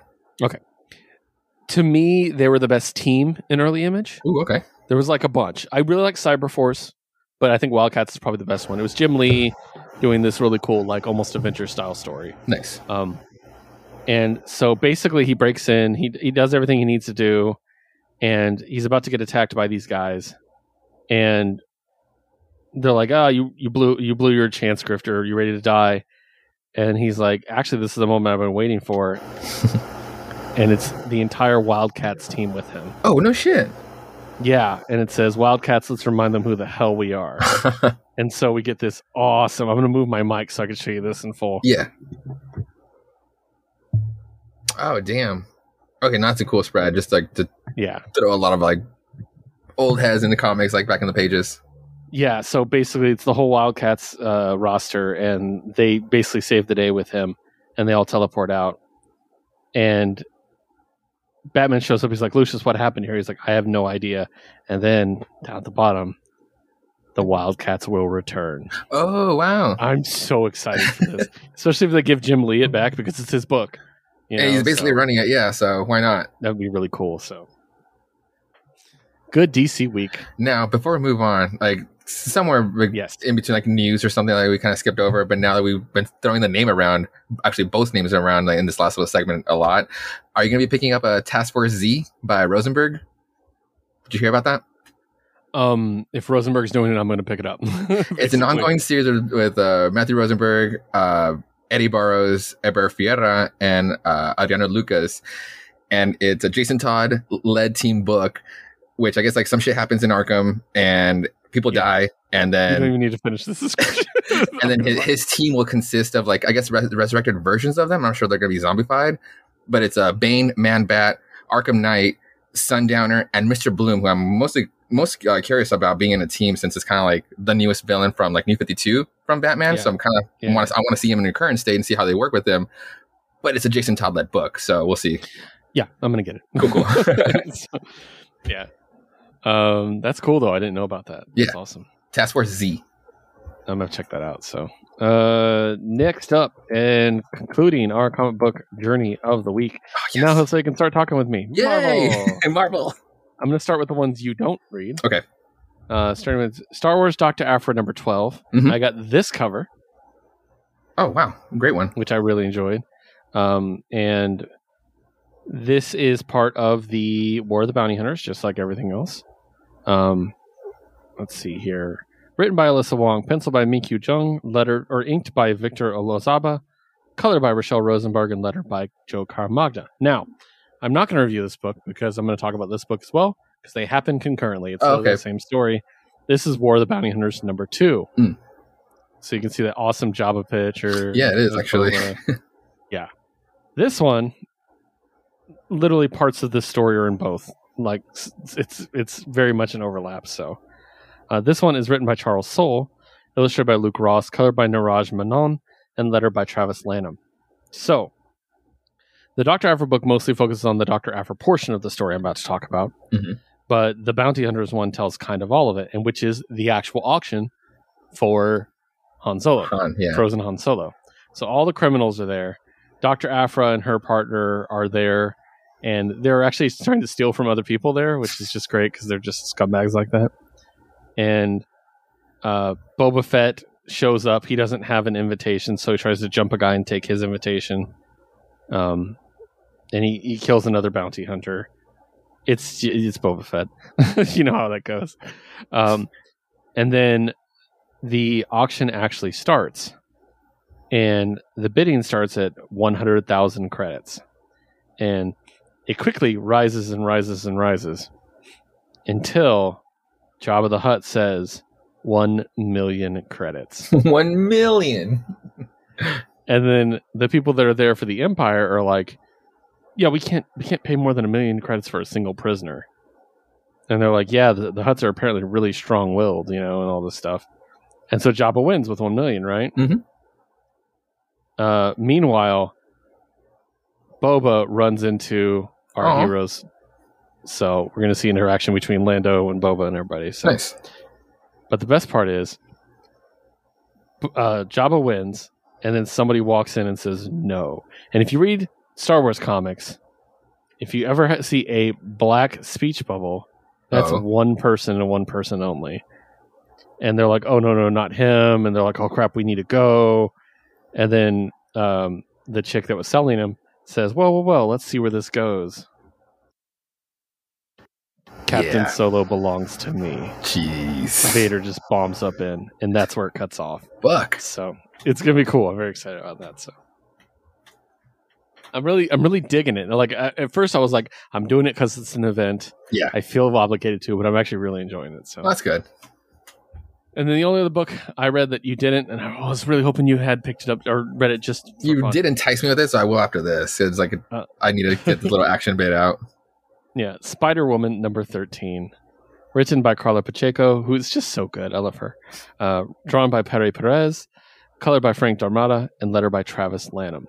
So basically, it opens with her hitting somebody named Fireball with a baby stroller. That's the very first page. Awesome. Excellent. And it says, oh, baby. Like, it's just so great. She's like, my son is taking a nap. So you find out she's getting attacked in her own apartment. And she's waiting for her babysitter to get there because her boyfriend, who she had the kid with, is no longer with her. He left her. So the whole thing is like, who takes care of the kid when she's not there? Mm-hmm. And so she's like fighting this chick, and she's like, you're going to wake him up and all this shit. And she finds out it's not even, the person, Fireball's not even there to fight her. It's, they're there to steal basically the High Evolutionary's data. Oh, okay. Because Spider-Woman has it. And she's like, well, you're not even here to fight me? And then she tries to take off. Dude, the action's so good in this book. Like, Jess pushes her out the window. Oh, wow. I love that shot. Yeah. Like, it's so great. And then the babysitter shows up downstairs as the person lands on the car. Oh, shit. She's like, come on up. And she's like, I'll leave it unlocked. There's leftovers in the fridge. And she's putting her mask on and shit. So she just keeps beating up Fireball all the way down into a subway train, right? Mm. Gets on the train, keeps beating her up on the train. And there's actually this really cool shot here. Hope you can see it. Where it's just like a subway, but if you look in all the windows and all the advertisements, there are other shots of her beating them up. Yeah. So it's like an interesting storytelling style. Interesting, for sure. Yeah, I thought that was kind of cool, like unique. And then she finally beats Fireball. Fireball's on her knees, and she's at the feet of Bruiser, who is this dude, who takes the thing and starts running. And she's like, "Oh God, really?" And she chases him down, and he's like, "I got a boat to catch." And this was really good. This is like goofy Spider-Man level. I loved it. He's like, "I got a boat to catch," and he threw a fucking police horse at her, just like an Abraham Lincoln Vampire Hunter. It's one of my favorite moments in cinema. Yeah. So she's like, "Wait, a boat?" And then he literally gets on the ferry, the Midtown ferry, and she's like, "Where are you going with that file? You come back here." He's like, "Listen, lady, I just fucking love boats." And then he's just chilling on the boat, being like, boats, basically. What the fuck? And then he gets the boat lands and he gets into a monster truck. So she's trying to chase down the monster truck. It's just nonstop action. Yeah, seriously. Her just blasting this monster truck. And she finally gets in the monster truck. She's like, the roof is thin, so she reaches through, stuns him with her venom blast, and then he goes flying out the front window. Oh, shit. Yeah. And he lands, and he's like rolling, and he rolls and finds Lady Bullseye, who is like his backup. And I love this line where Spider-Woman says, "Lady Bullseye, new costume? I almost didn't recognize you, without a boob hanging out."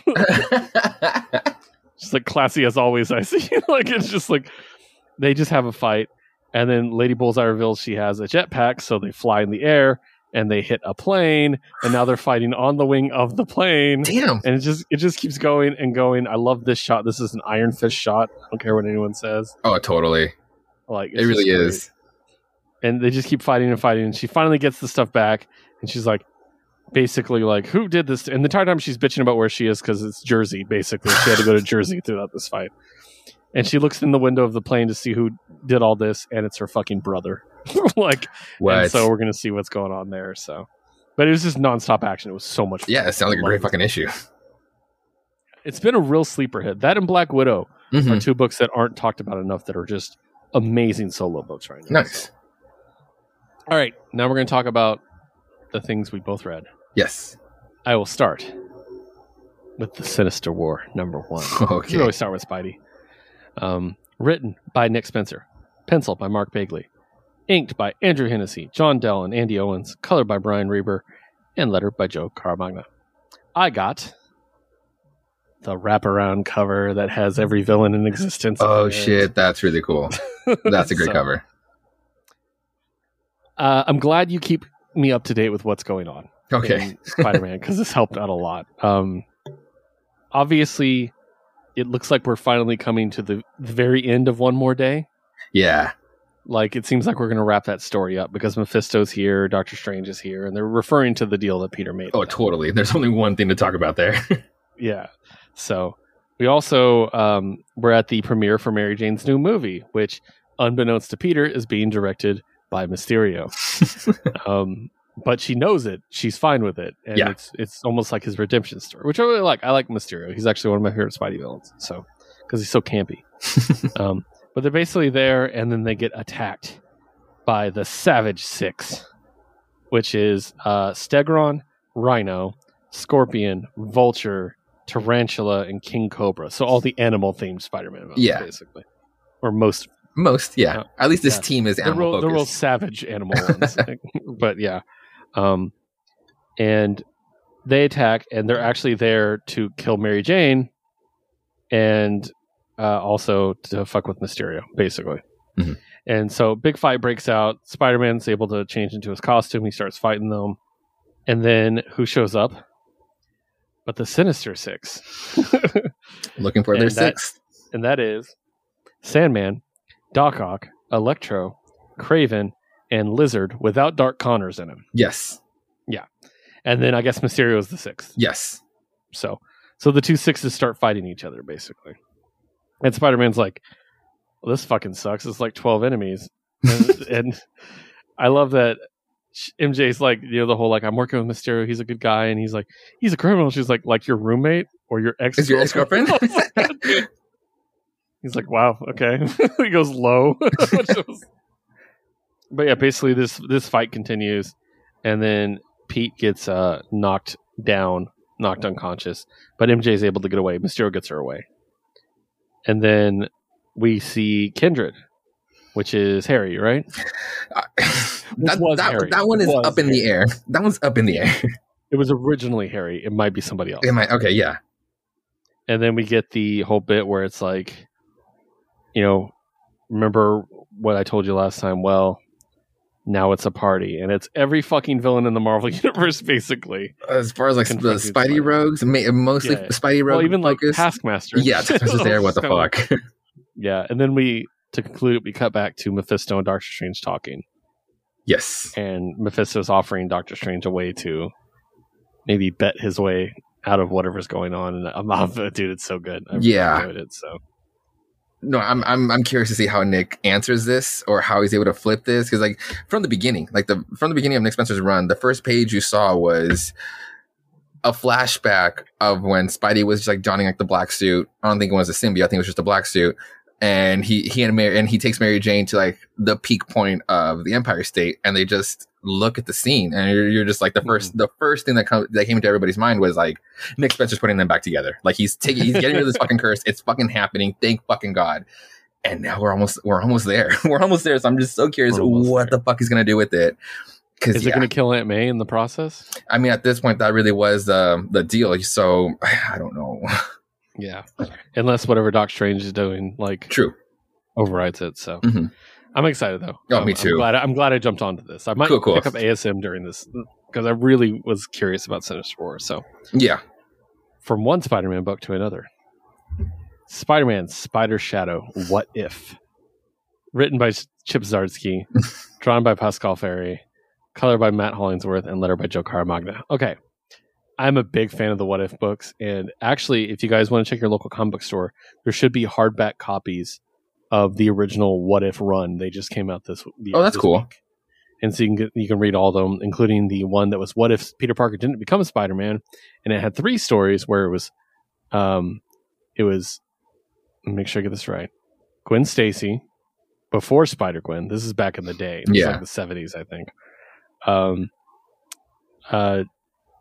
John Jameson, Jonah's son, yeah, and probably Flash. I think it was Flash. Oh, okay.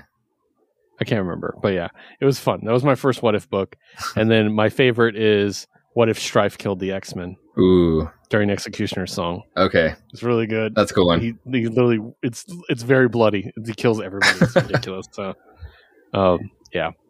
But anyway, so this What If is what if Peter did not give up the symbiote when he realized it was starting to take control of him. We're in part 4 of 5.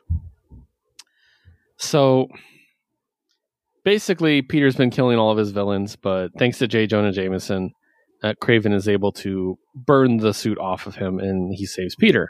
And now the cops want to find Peter because he's a murderer, because when he killed Kingpin leaked his name to the press. So everybody knows who Batman is. Or Batman, Spider-Man, what the fuck. So then we find out that the suit actually took over the Fantastic Four headquarters. I think it's the Baxter Building in this case. Yeah. I wasn't sure if it's Four Freedoms Plaza yet or not. So, but basically he needs to go there and help save it. He's like, this is my responsibility. So what'd you think? Like, and you could take it up from there if you want to. I mean, at this point, I wasn't expecting the whole like morality flop. Or switch. I really thought we were going to stick to like what if Peter was just like evil throughout the series, but this is definitely taking more like, all right, let's flip it back, and like Peter Parker would learn his lesson eventually and really get rid of the suit, which is in the end like how I did like that part, like seeing it from that angle as well. Yeah. But yeah, but then going into like the past, getting into it with the Fantastic Four, there's that whole dynamic part of it because like Ben is just like not holding back. I love that. Even Johnny's like talking shit too. Yeah, and then of course the symbiote's main weakness is fire, and the Human Torch, so that's like his main ally in this. I love that Peter's solution to dealing with the thing is just knock him out the window and let the Avengers deal with it. He's like, not my problem anymore. But yeah, but also like I did like that also because the symbiote got to Reed, and Reed's mind is just like fucking bonkers. He was able to like, you know what, like this is a weakness, and one of my teammates is made out of fire, so let me work around this and like fix this issue. So I'm glad that it was cool like seeing him like work that around before, like I guess in this case before the Maker was even a thing, but he kind of like got around the symbiotes. Yeah. And then Reed, symbiote, uses his mind to basically create a bunch of symbiotes. Yeah. And they go all over, and we don't really see the full effect of it until the very last panel of the book, which is the Avengers outside, all of them infected. Mm-hmm. Also, I love, and also there's other heroes, not just the Avengers. The X-Men. The X-Men are there, which includes Jean Grey and her X-Factor uniform. I was going to say it was one of her best uniforms. I was going to say it's more like the X-Factor suits. Yeah, that was a cool touch of like the placement in times of when this would take place. Yeah. And Dr. Druid being on the Avengers. I was about to say, like, who the fuck is that? Is that the bald wizard guy? The bald, yeah. Dr. Druid. He's the third best magician in Avengers history. Okay. No, fourth, because he's behind Wanda too, of course. Oh, at this point, yeah. Behind Dr. Voodoo and Doctor Strange. So, yeah. There's probably another one, to be honest. But yeah, so we got the finale coming up, and everything is up to Spider-Man at this point. So it's really interesting. Did he kill Brock too in this issue? I can't remember what he did with Brock. Because he was running the team, but he literally killed everybody. Or before only 2 survived: J. Jonah Jameson and Craven. Okay, that's true. Okay, yeah, I think he just was off. Eddie was just off. Yeah. But it's cool. I'm curious to see how it ends, because what if stories in one of 2 ways, with Uatu being like, things happen, but fate has its way. So basically, things get back to normal in the long run, or everything's changed. Everybody's dead. This is grim and dark. Yes. The world is ending. And I'm kind of curious to see which way we're going to go. So. I know, for sure. Yeah. Next up, let's talk about Champions. Ooh, okay. I got this Peach Momoko cover. Oh, whoa. What a great Sam. Yeah. I love it. So, written by Danny Lore, drawn by Luciano Vecchio, colored by Federico Blee, and lettered by Clayton Cowles. So, the Champions continue their infiltration of Roxxon, and Kamala gets drawn in basically against her will, which was pretty sad. But I thought this was a really good book in that it featured every character, and did a really good job of doing something. Probably Ironheart is the one that was shorted the most. She didn't really do much, but she did have some good exposition and stuff like that. So, but yeah, basically they're trying to figure out what's going on with Roxxon, and what they discover is there's a group of robots that are being built called chaperone models. And instead of having the cradle guys managing them, they're like, robots are infallible. I'm like, yeah, robots have never gone wrong. Sentinels. Ultron. They're making Sentinels. They're fucking making Sentinels. Yeah, basically. So, and then Viv Vision is basically breaking in to find out what's going on, and we're left off with a climactic moment where she might have been caught, she might not, we're not sure. So, but yeah, I'm loving this book. I love Champions. It's so much fun. I mean, I've been loving Champions from the get go, but I love seeing or at least being caught up with how do these kids actually interact with each other just when they're with each other, and not necessarily having one of the big 3 around them, so they can actually be more adult than they need to be. No, in this case, you're right. Maybe Riri didn't have as much exposition as the rest of them, but it almost I don't say it made sense, but I feel like she was just more in her head. Even Viv calls her out, hey, you were kind of quiet back there. What happened? And then she's about to say something what was really in her mind, and maybe kind of get the plot going. And then it's oh shit, time's up. We gotta fucking go. But you're right. Everybody had a moment in this book, in this issue. The one thing is, I mean, I know Champions was a really big group for a while. Oh, yeah. I would kind of like to see a few more characters come back, at least make a couple appearances. Some swaps, We've seen a couple, little bits, but maybe 1 or 2 more members, maybe. Of maybe those C, D, E-list up-and-comers? Yeah, for sure. What's the Wasp? Nadia? She was one. Oh, for sure. Yeah, no, seriously. Yeah. That'd be fun to have her back. Because it's size changing. That's fun. Mm. And then, I don't know. What a great infiltrator right now for Roxxon, Yeah, right. So, all right. So let's move on and talk about Thor number 15. Ooh, baby. So this is the start of a new arc. A 3-parter. It really felt like it. Yeah. Written by Donny Cates. Guest artist is Michelle Bandini, who did a wonderful job, by the way. I did like it too. Yeah. Guest inking by Michelle Bandini and Elizabeth D'Amico. Color by Matt Wilson and letter by Joe Sabino. So, evil Donald Blake has been captured and is now trapped underneath the poisonous fangs of a snake and is becoming the god of lies. And Loki got away with it. He's the best. So, basically like Thor is having a hard time. And I think it shows a really cool way of how Thor and Loki's relationship have changed right off the bat. We talked about this. Thor is having trouble picking up Mjolnir. And then at one point he picks it up and it lands on his chest and he can't get up because it's too heavy. And Loki comes in and good God, the old Loki, if he walked in on this scene, would have walked right out. Tortured Thor. He would have walked right or walked away and be like, sucks to suck, dude. He would have called everybody in there to laugh at him. Yeah. That's what Loki would have done. And then danced around him and sang a song. But instead he just lifts it off him. He's like, here, take my hand. He helps him up and he's just like Loki's a good guy, guys. Yes. And by the way, that's not a bad thing. Yeah, exactly. After the Loki show ended, everybody's like, oh God, they made him a hero. Yeah. He's great. He's a deity. He's a fucking god. He doesn't have to pick a side. He just do whatever he wants. Yeah. Also, so we cut to Midgard and we get this amazing 2-page spread. Dude, I had to like unlock my fucking... Took so much time digging in. Yeah, I had to like flip mine so I can scope it out because it was a great 2-page. It was a great spread. Yeah. And just really a lot of fun. I love the She-Hulk in the foreground looked great. Actually, the great contrast of She-Hulk on this side and Robbie Reyes on that side, like looking opposite directions. I really enjoyed. What made it for me is that you never get to see like, yeah, sure, it's raining, but you never get to see it like on the surface scale. Once it starts like hitting the bodies, for a second I thought I was like, wait, what's this cosmic shit around them? But it's like, oh no, it's literally the water just like trickling and bouncing off of them. It looks really good. It's so dope. And I think Iron Man looks really good in this shot. Oh, for sure. I don't know what it is. It just looks so great. For a second, I thought he threw on an old suit for a second, but I was actually really digging it. Yeah. So they're fighting all these robots, and they're like, this fight's really hard. And then they're like, you want to have a Hail Mary? And they say hail. And then Thor teleports down. He's like, hey, Cap, I need to speak with you. And they're like, we're fighting. He's like, oh. And he just basically summons lightning and kills everything. Everything. He's like, all right, can we talk now? Basically. And I'm like, yeah, it's cool to show that that's how his power level has changed. Basically. Yes. And he wants to talk to Captain America, and he involuntarily attacks Captain America with Mjolnir. And he's like, Mjolnir has a mind of his own. And then we find out what this arc is going to be about. Basically, Mjolnir is supposed to be the hammer for the warrior, the head warrior of Asgard. Mm-hmm. And he's like, I'm no longer that. I'm the king.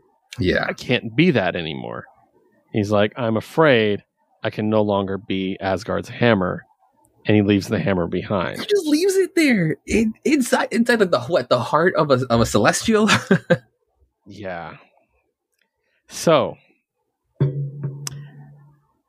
do you think, because I don't think okay, we're going to go into theory time. Yeah, okay. We have one issue of Beta Ray Bill left, and I don't think he's taking Surtur's sword. It would be daunting case to be like, yeah, I want to write a Thor book, but I don't really want to write a Thor book. I want to write a Beta Ray Bill book. Yeah. Can I lead up to that? He's already the head of the armies of Asgard. He is. You're right. He is. It's like literally the description of the job. He just doesn't have the hammer, and the one thing he needs is the hammer so he can transform. That's the whole purpose of this miniseries. He is the Masters of War, right? Oh my God, yes, please, please, for the love of God. Yeah, they could also do. They could also do like another Lady Thor. Yeah. Because the movie's coming up. That's true. You know, but I'd rather be Beta Ray Bill. Oh, absolutely. Let him be the Thor. Yes. You know. Absolutely. Oh my God, yes. Oh, and also I completely forgot to shout this out, but at the feast, Throg. Yes. Who was also in Loki. So good. Love it. So yeah. But yeah, that's my theory. That would be a great one. Yeah, you're right. He did leave the hammer behind. It's coordinated awfully close. Mm-hmm. Like Beta Ray Bill's ending. This is only a 3-part series or a 3-part story. Yeah. Honestly, I would love it. I would absolutely love it. And then what? The cover for the next one is him going to that bar where Odin is just like pissing his life away. Yeah. And where Beta Ray Bill was just at. So it's kind of like, yeah, these paths are crossing. Beta Ray Bill. Yeah. Okay. Oh my God, yes. He's so great. All right, guys, that takes us to our X books of the week. Yes. And we are starting. We're excited. Way of X #4. Oh man. Okay, Way of X. I know you're always intrigued with the order I do. Yeah, no, I do. I mean, I read them with like how they line them up at the end, but I'm always intrigued on how you're gonna go about it. I was expecting Excalibur in the end, because Excalibur and Way of X. That's a strong suspicion on your part. Excalibur and Way of X, and this Way of X book, like there was just so much in these books, and in the best way. There were just great issues. And we'll talk about X Corp second in a minute. So, Way of X, written by Cy Spurrier, drawn by Bob Quinn, colored by Hava Tartaglia, and letter by Clayton Cowles. So, Nightcrawler continues his attempt to find knowledge, attempt to find meaning in mutant existence. Mm-hmm. And also, at the same time, try to discover what's going on with Onslaught. Like, why is Onslaught trying to take over stuff? So, we get, as custom with Way of X, an incredible cameo by one Dust. Oh my god, Soraya is the best. Soraya is the coolest. I 100% agree with the tweet you sent out earlier that she should be on the X-Men.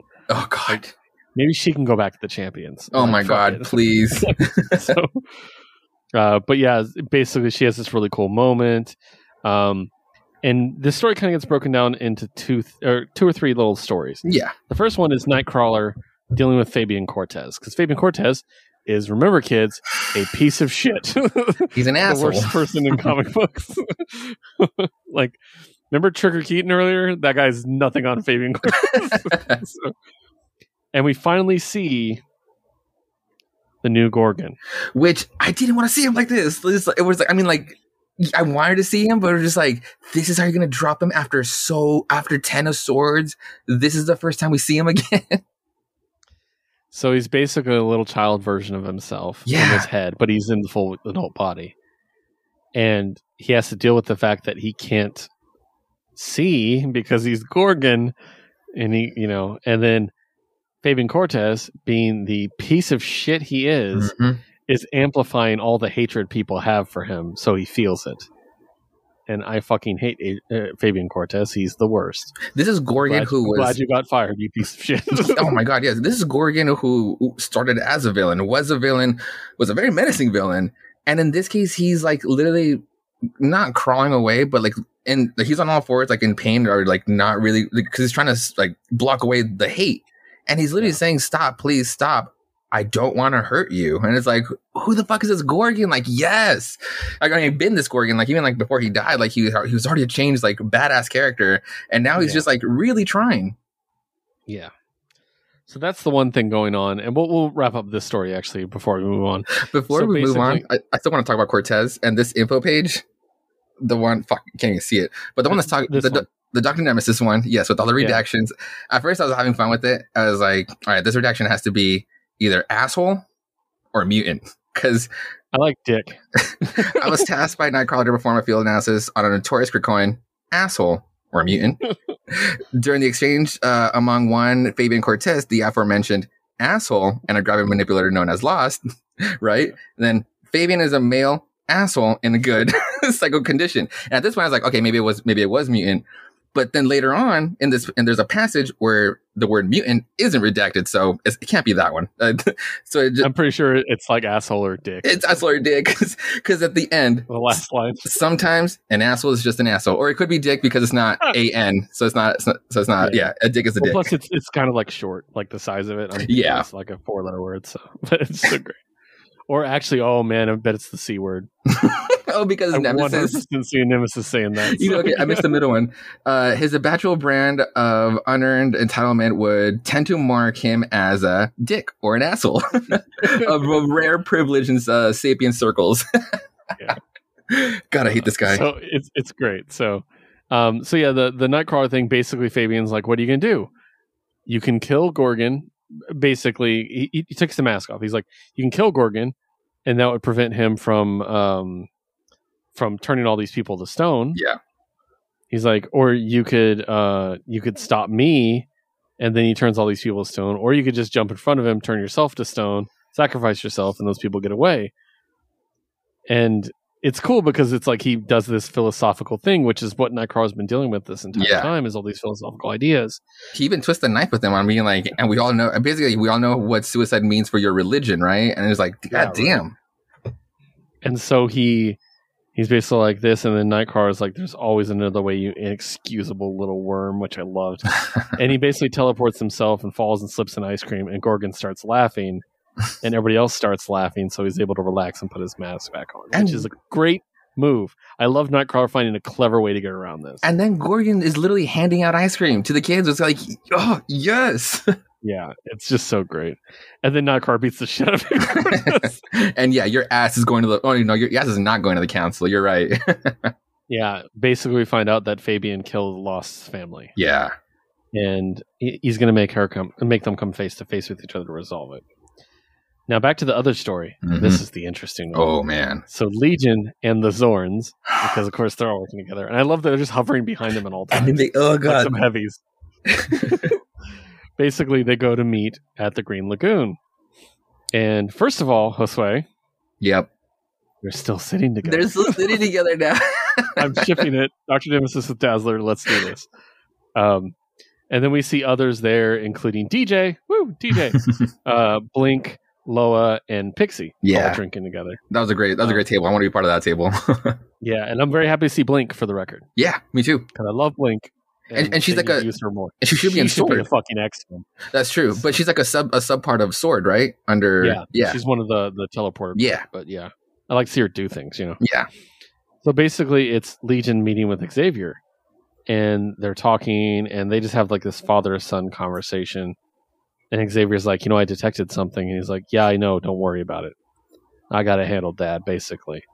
He's like, I don't trust you in this. And then you slowly start seeing everybody else in the Green Lagoon slowly turning towards them. Mm-hmm. And they all have red glowing eyes.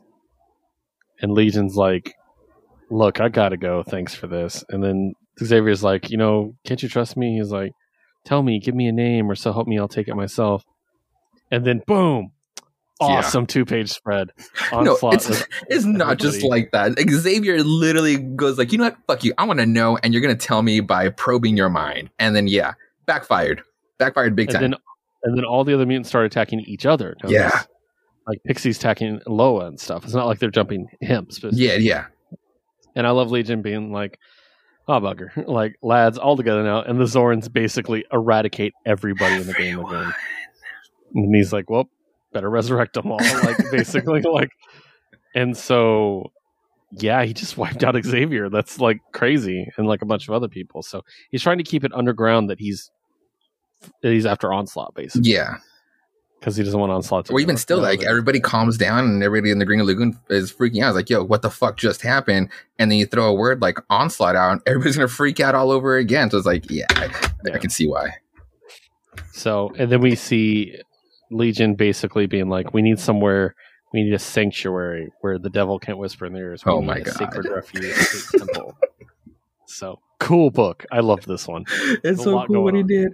No, I fucking love the part of him explaining the Zorns, because we were wondering, it's like, yo, why the fuck are the Zorns just hovering around? And Xavier finally asked, like, yo, are you teaching him some sort of calming meditation? He's like, no, Professor.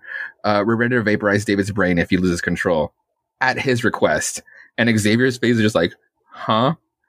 And Legion, fucking Legion, I rule me, whatever the cost.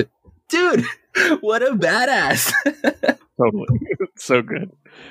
So that leads us to X-Corp. Oh man. Okay, so we'll just get the creative team out of the way. The first of 2 X books by Teenie Howard this week. Yeah. Drawn by Valentin Delandro, colored by Sonny Go, and lettered by Clayton Cowles. This is the Madrox book. There are other things that happen besides Madrox. They don't matter. No. I mean, they matter. Yeah. They matter. But basically, Angel, Trinary, Monet, and Wind Dancer at a tech conference, and they're going to announce their new project. And they have to go to all these panels and stuff. And there's so many great little digs about these panels that I love. Meanwhile, Madrox, it goes into very deep descriptions of how Madrox works, how he creates all the duplicates, they study for a week, and then he absorbs them all, and then he has all their intelligence, then he splits again next week, and he even whittles them down as for the not top performers. He literally whittles them down, which is great. Because when we read X Factor, the X Factor investigations run, you'll find out that some of them are kind of worthless. And so they all have a little bit of a personality, and some of them are just garbage. I did like one of the notes where it's just like, no more like I forgot or some shit like that. Yeah, it's just fun, dude. Like, and I like that they make a note that like they could have different allergies even though they're the same body and stuff like that. Yeah, that's kind of cool. So, but basically, Monet confronts the woman from the Hellfire Gala, and that woman uses a psychic blocker, which turns Monet into penance. And she basically threatens to kill the lady, and the lady jabs something in Monet's neck, and Monet goes crazy and launches off into the sky, presumably. Mm-hmm. And then Warren is announcing their new project, and it's supposed to be launching, and it doesn't. Something went wrong on the Madrox end. So, on the Madrox end, let's get into that. Oh, man, yeah. So, we see our first appearance of Layla Miller. Yeah. Since Krakoa. And her and Jamie are still together, and they have a little baby boy, which is really sweet. I'm happy they do, because there's a thing in X Factor there's something where you think he might not be able to have children. Oh, okay. Long story short, it'll come up. They think he impregnated somebody, but it turns out the baby is actually a baby dupe of him. What? And when he absorbs the dupe, he absorbs the baby. Oh, shit. And it was really sad and fucked up. It was man. Very Peter David, though. Yeah. So it's kind of like, is it whenever he makes a baby, is he going to make a dupe instead? Yeah. And there's this whole thing about it. Oh, my God. Yeah, it's really dark. But basically, he's working, and Layla's like, hey, our son's about to have his first steps. And she's like, I feel like it's going to happen, which is great, because her whole bit is she can see the future. That's true, yeah. So she's like, I think it's going to happen today at 3. Be home. And he's just like, oh, no, I can't trust a dupe to do this job. Yeah. This job is too important. So he sends a dupe to witness the kid walk, because that's less important, which is really sad. Yeah. I mean, he would absorb it, so it'll be just as important. But I know. So he tells him, basically make sure to come back so I can absorb you and witness it. Because he even says it's fucking important that you come back. Yeah, exactly. So then something goes wrong with the machine. They have to manually vent all this energy, which is going to eradicate whoever does it. He's like, whoever's closest, go. And this dupe is like, oh, I'll go. Literally, he's coming back through the gate.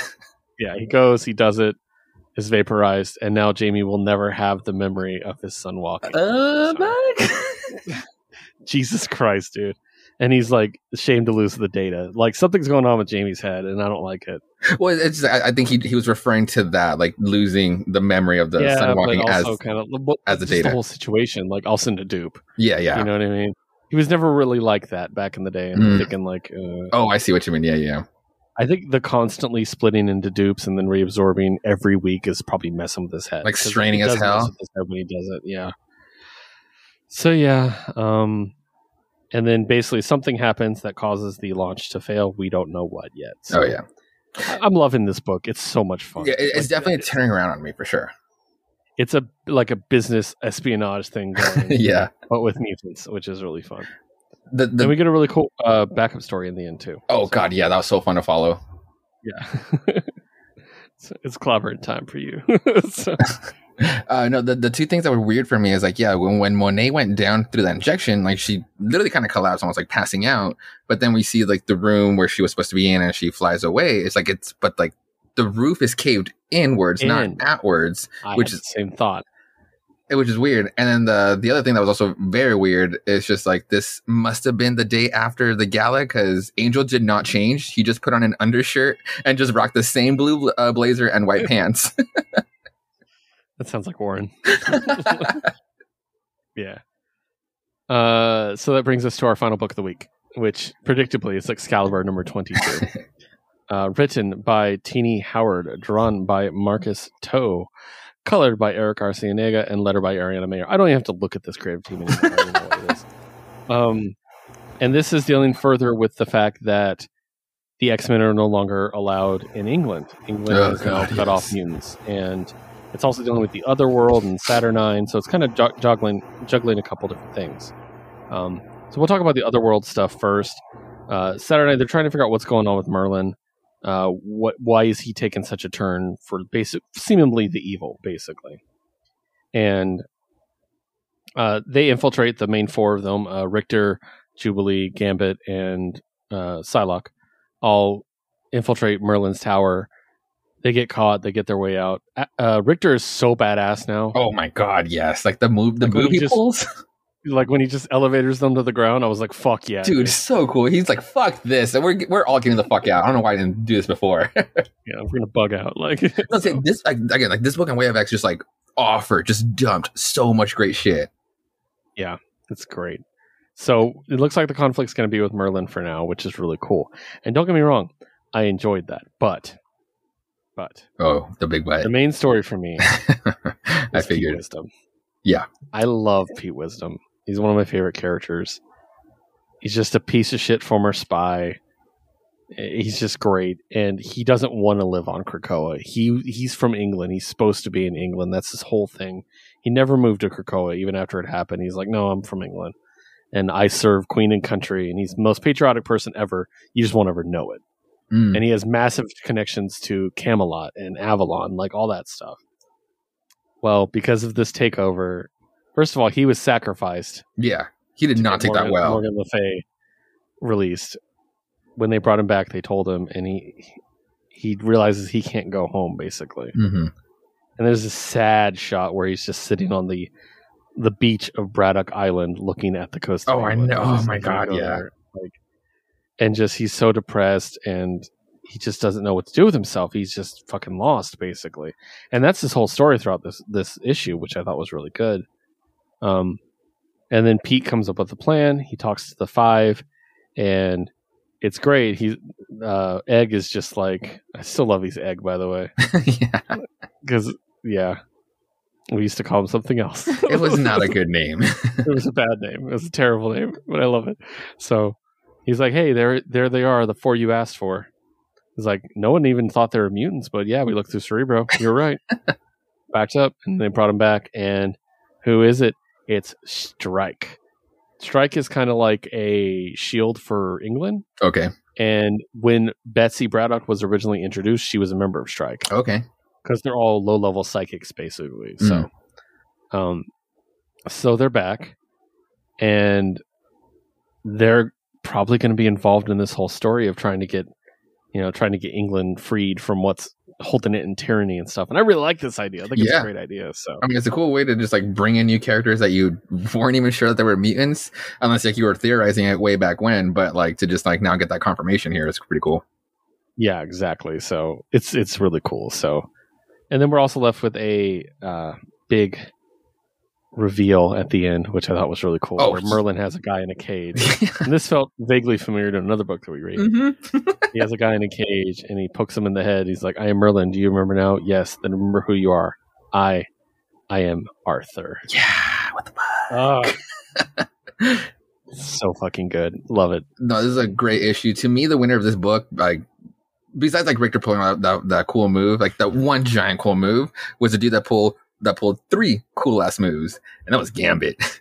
Yeah. When Gambit blocked the bullet by bitch slapping it to the ground and making it explode, awesome, fucking awesome to react to, like the reaction skills of that. And then what was it? Oh, when they couldn't get through the fucking door, and he pulls out not just his stylized card to throw, but a tarot card. A fucking tarot card to trick his mutant power, along with its magic imbued into it, to actually unlock this unlockable door. Fucking awesome. He needs an actual tarot deck to just pull out crazy shit like this. I would That's absolutely exactly what I was thinking. Why didn't he have a tarot deck before? Why is this the first time we had this idea? It's such a great fucking idea, especially because you can just like go crazy with it depending on the cards. And then the last cool move is like once Richter pulls his move, of course he had to one up him and just like make train go. That was awesome. Just blew up the back end of the train, and everybody's just like smiling for this ride. I love that panel. Yeah, no, great issue. I definitely think Excalibur needs to recruit because there's only 4 of them left. Yeah, so maybe we'll see Rachel. I would love it. Yeah, I would love it. In perfectly, and I think Wisdom might actually become a full-on member. Oh, that'd be cool. So, but yeah. I'm really digging it, and God, I love X-Men. They're so great. It's just been so good lately, guys. Read it. It's so Please read the X books if you're not. They're amazing. Yeah, it's your fault we lost X Factor. So, which is interesting, by the way, because the writer of X Factor, Leah Williams, is one of the guests on the X-Men panel at Comic-Con, by the way. Oh, man. Okay. She's going to do Trial of Magneto. Yeah. But I think we might have a little more coming. Again, I have my theories. That's what I'm saying. Like, with someone with her caliber, she should be rocking 2 books the way Teeny is, the way, like, was it Percy? Or no, Guggen is. Dugan, yeah. Yeah. Yeah. We'll see. Yeah. So. Or Vita with, they had 2 books. Yeah, they had Children of the Atom and New Mutants. Mm-hmm. Yep, that's right. Of course, Children of the Atom is a mini and almost done, unfortunately. True, but still, two X books, and Leah, how could she not have 2 books? I know, it's great. So, all right, guys, thank you so much for joining us on We Have Issues. That is the books that we read this week. Next week, we'll be back with you all about the next week of the books from next week. Yes. I haven't looked yet, but I'm worried, Josue. Why? Because these last 2 weeks have been pretty small. yeah, they have. And I feel like it's building up, like there's a kink in the pipe somewhere. So we'll see. But once again, thanks so much for joining us. You can follow us on Twitter at We Have Issues for the show. You can follow, at WHI Podcast for the show. Don't go to the other one. I don't know what that is, and I can't be responsible for what you see. Follow, WHI Podcast for the show. Follow me at WHI Podcast Keith, our producer Liz at WHI Podcast Liz, and follow Josue at Josue Reads Josue. You can also follow us on our other show, Jukebox Vertigo, where we put together a playlist every week. Our last one was Guitar Hero Rock Band songs, which was a lot of fun, and we were joined by our fellow Geek Elite member, Jessica, for that, and it was really great. Yeah. Our next one is going to be what I've termed a vulgar display of lyrics, which is the most vulgar songs that you can imagine, and we'll be joined by John Camarena for that one. Nice. We have some more categories coming up, so look for that announcement soon as well. And then, of course, follow us on our third show, hosted by our good friend Crozen at Crozen __. And that show is called Podcast Ultra, where we discuss comic books and not comic books. It's been a long night, guys. Where we discuss video games, and other games, tabletop, everything you might want to play at Ultra _pod for that one. And you can follow everything that me and Josue do at Geek Elite Media or geekelitemedia.com. So, wrapping up, Josue, you got anything for us to finish off with? I read Monsters by Barry Windsor Smith. And it is fucking incredible. Really good. I'm gonna make it a tradition to really try to like break it down. I read it in one sitting back. I mean, last time I didn't get to talk about it last week, but I read it for 4th of July just because it was more appropriate. I'm definitely gonna make it a tradition to split it 3 ways throughout the year for a memorial for the July and Veterans Day type of read, because it's just like it's heavy. It's fucking heavy with like the product, with like the themes and the topics it touches on, and you look at the cover and you're like, oh shit. And I alluded to it before, where it's like this like long lost like Hulk book, so you figure like the person through the experiment is the monster, the title of Monsters, but it's literally everything and everyone around this like titular character, and it's just like, fuck, people are just such pieces of shit, and it's like, but still such a great book. And for like a giant ass hardcover like that, it's only $40. I was expecting like a $60 $70 price tag for somebody who hasn't made comics in a while, but it's a big name. Relatively cheap. I highly recommend this book. Nice. Well, guys, thank you again for joining us. I want to give a shout out to Samurai Comics, by the way. This weekend, they're having a $1 a book sale. Oh, nice. Everything on the wall, every back issue comic, except for like the really expensive ones, are $1 each. Wow. So I'm going to go drop a lot of money. And also, the new Magic the Gathering set drops this weekend, so I'm going to be purchasing that too. Nice. So maybe I'll do a live unboxing, like opening the packs and stuff. Oh, nice. That'd be fun. So, well, thanks so much for joining us. We always appreciate it. We'll see you guys next week, and don't forget to geek out.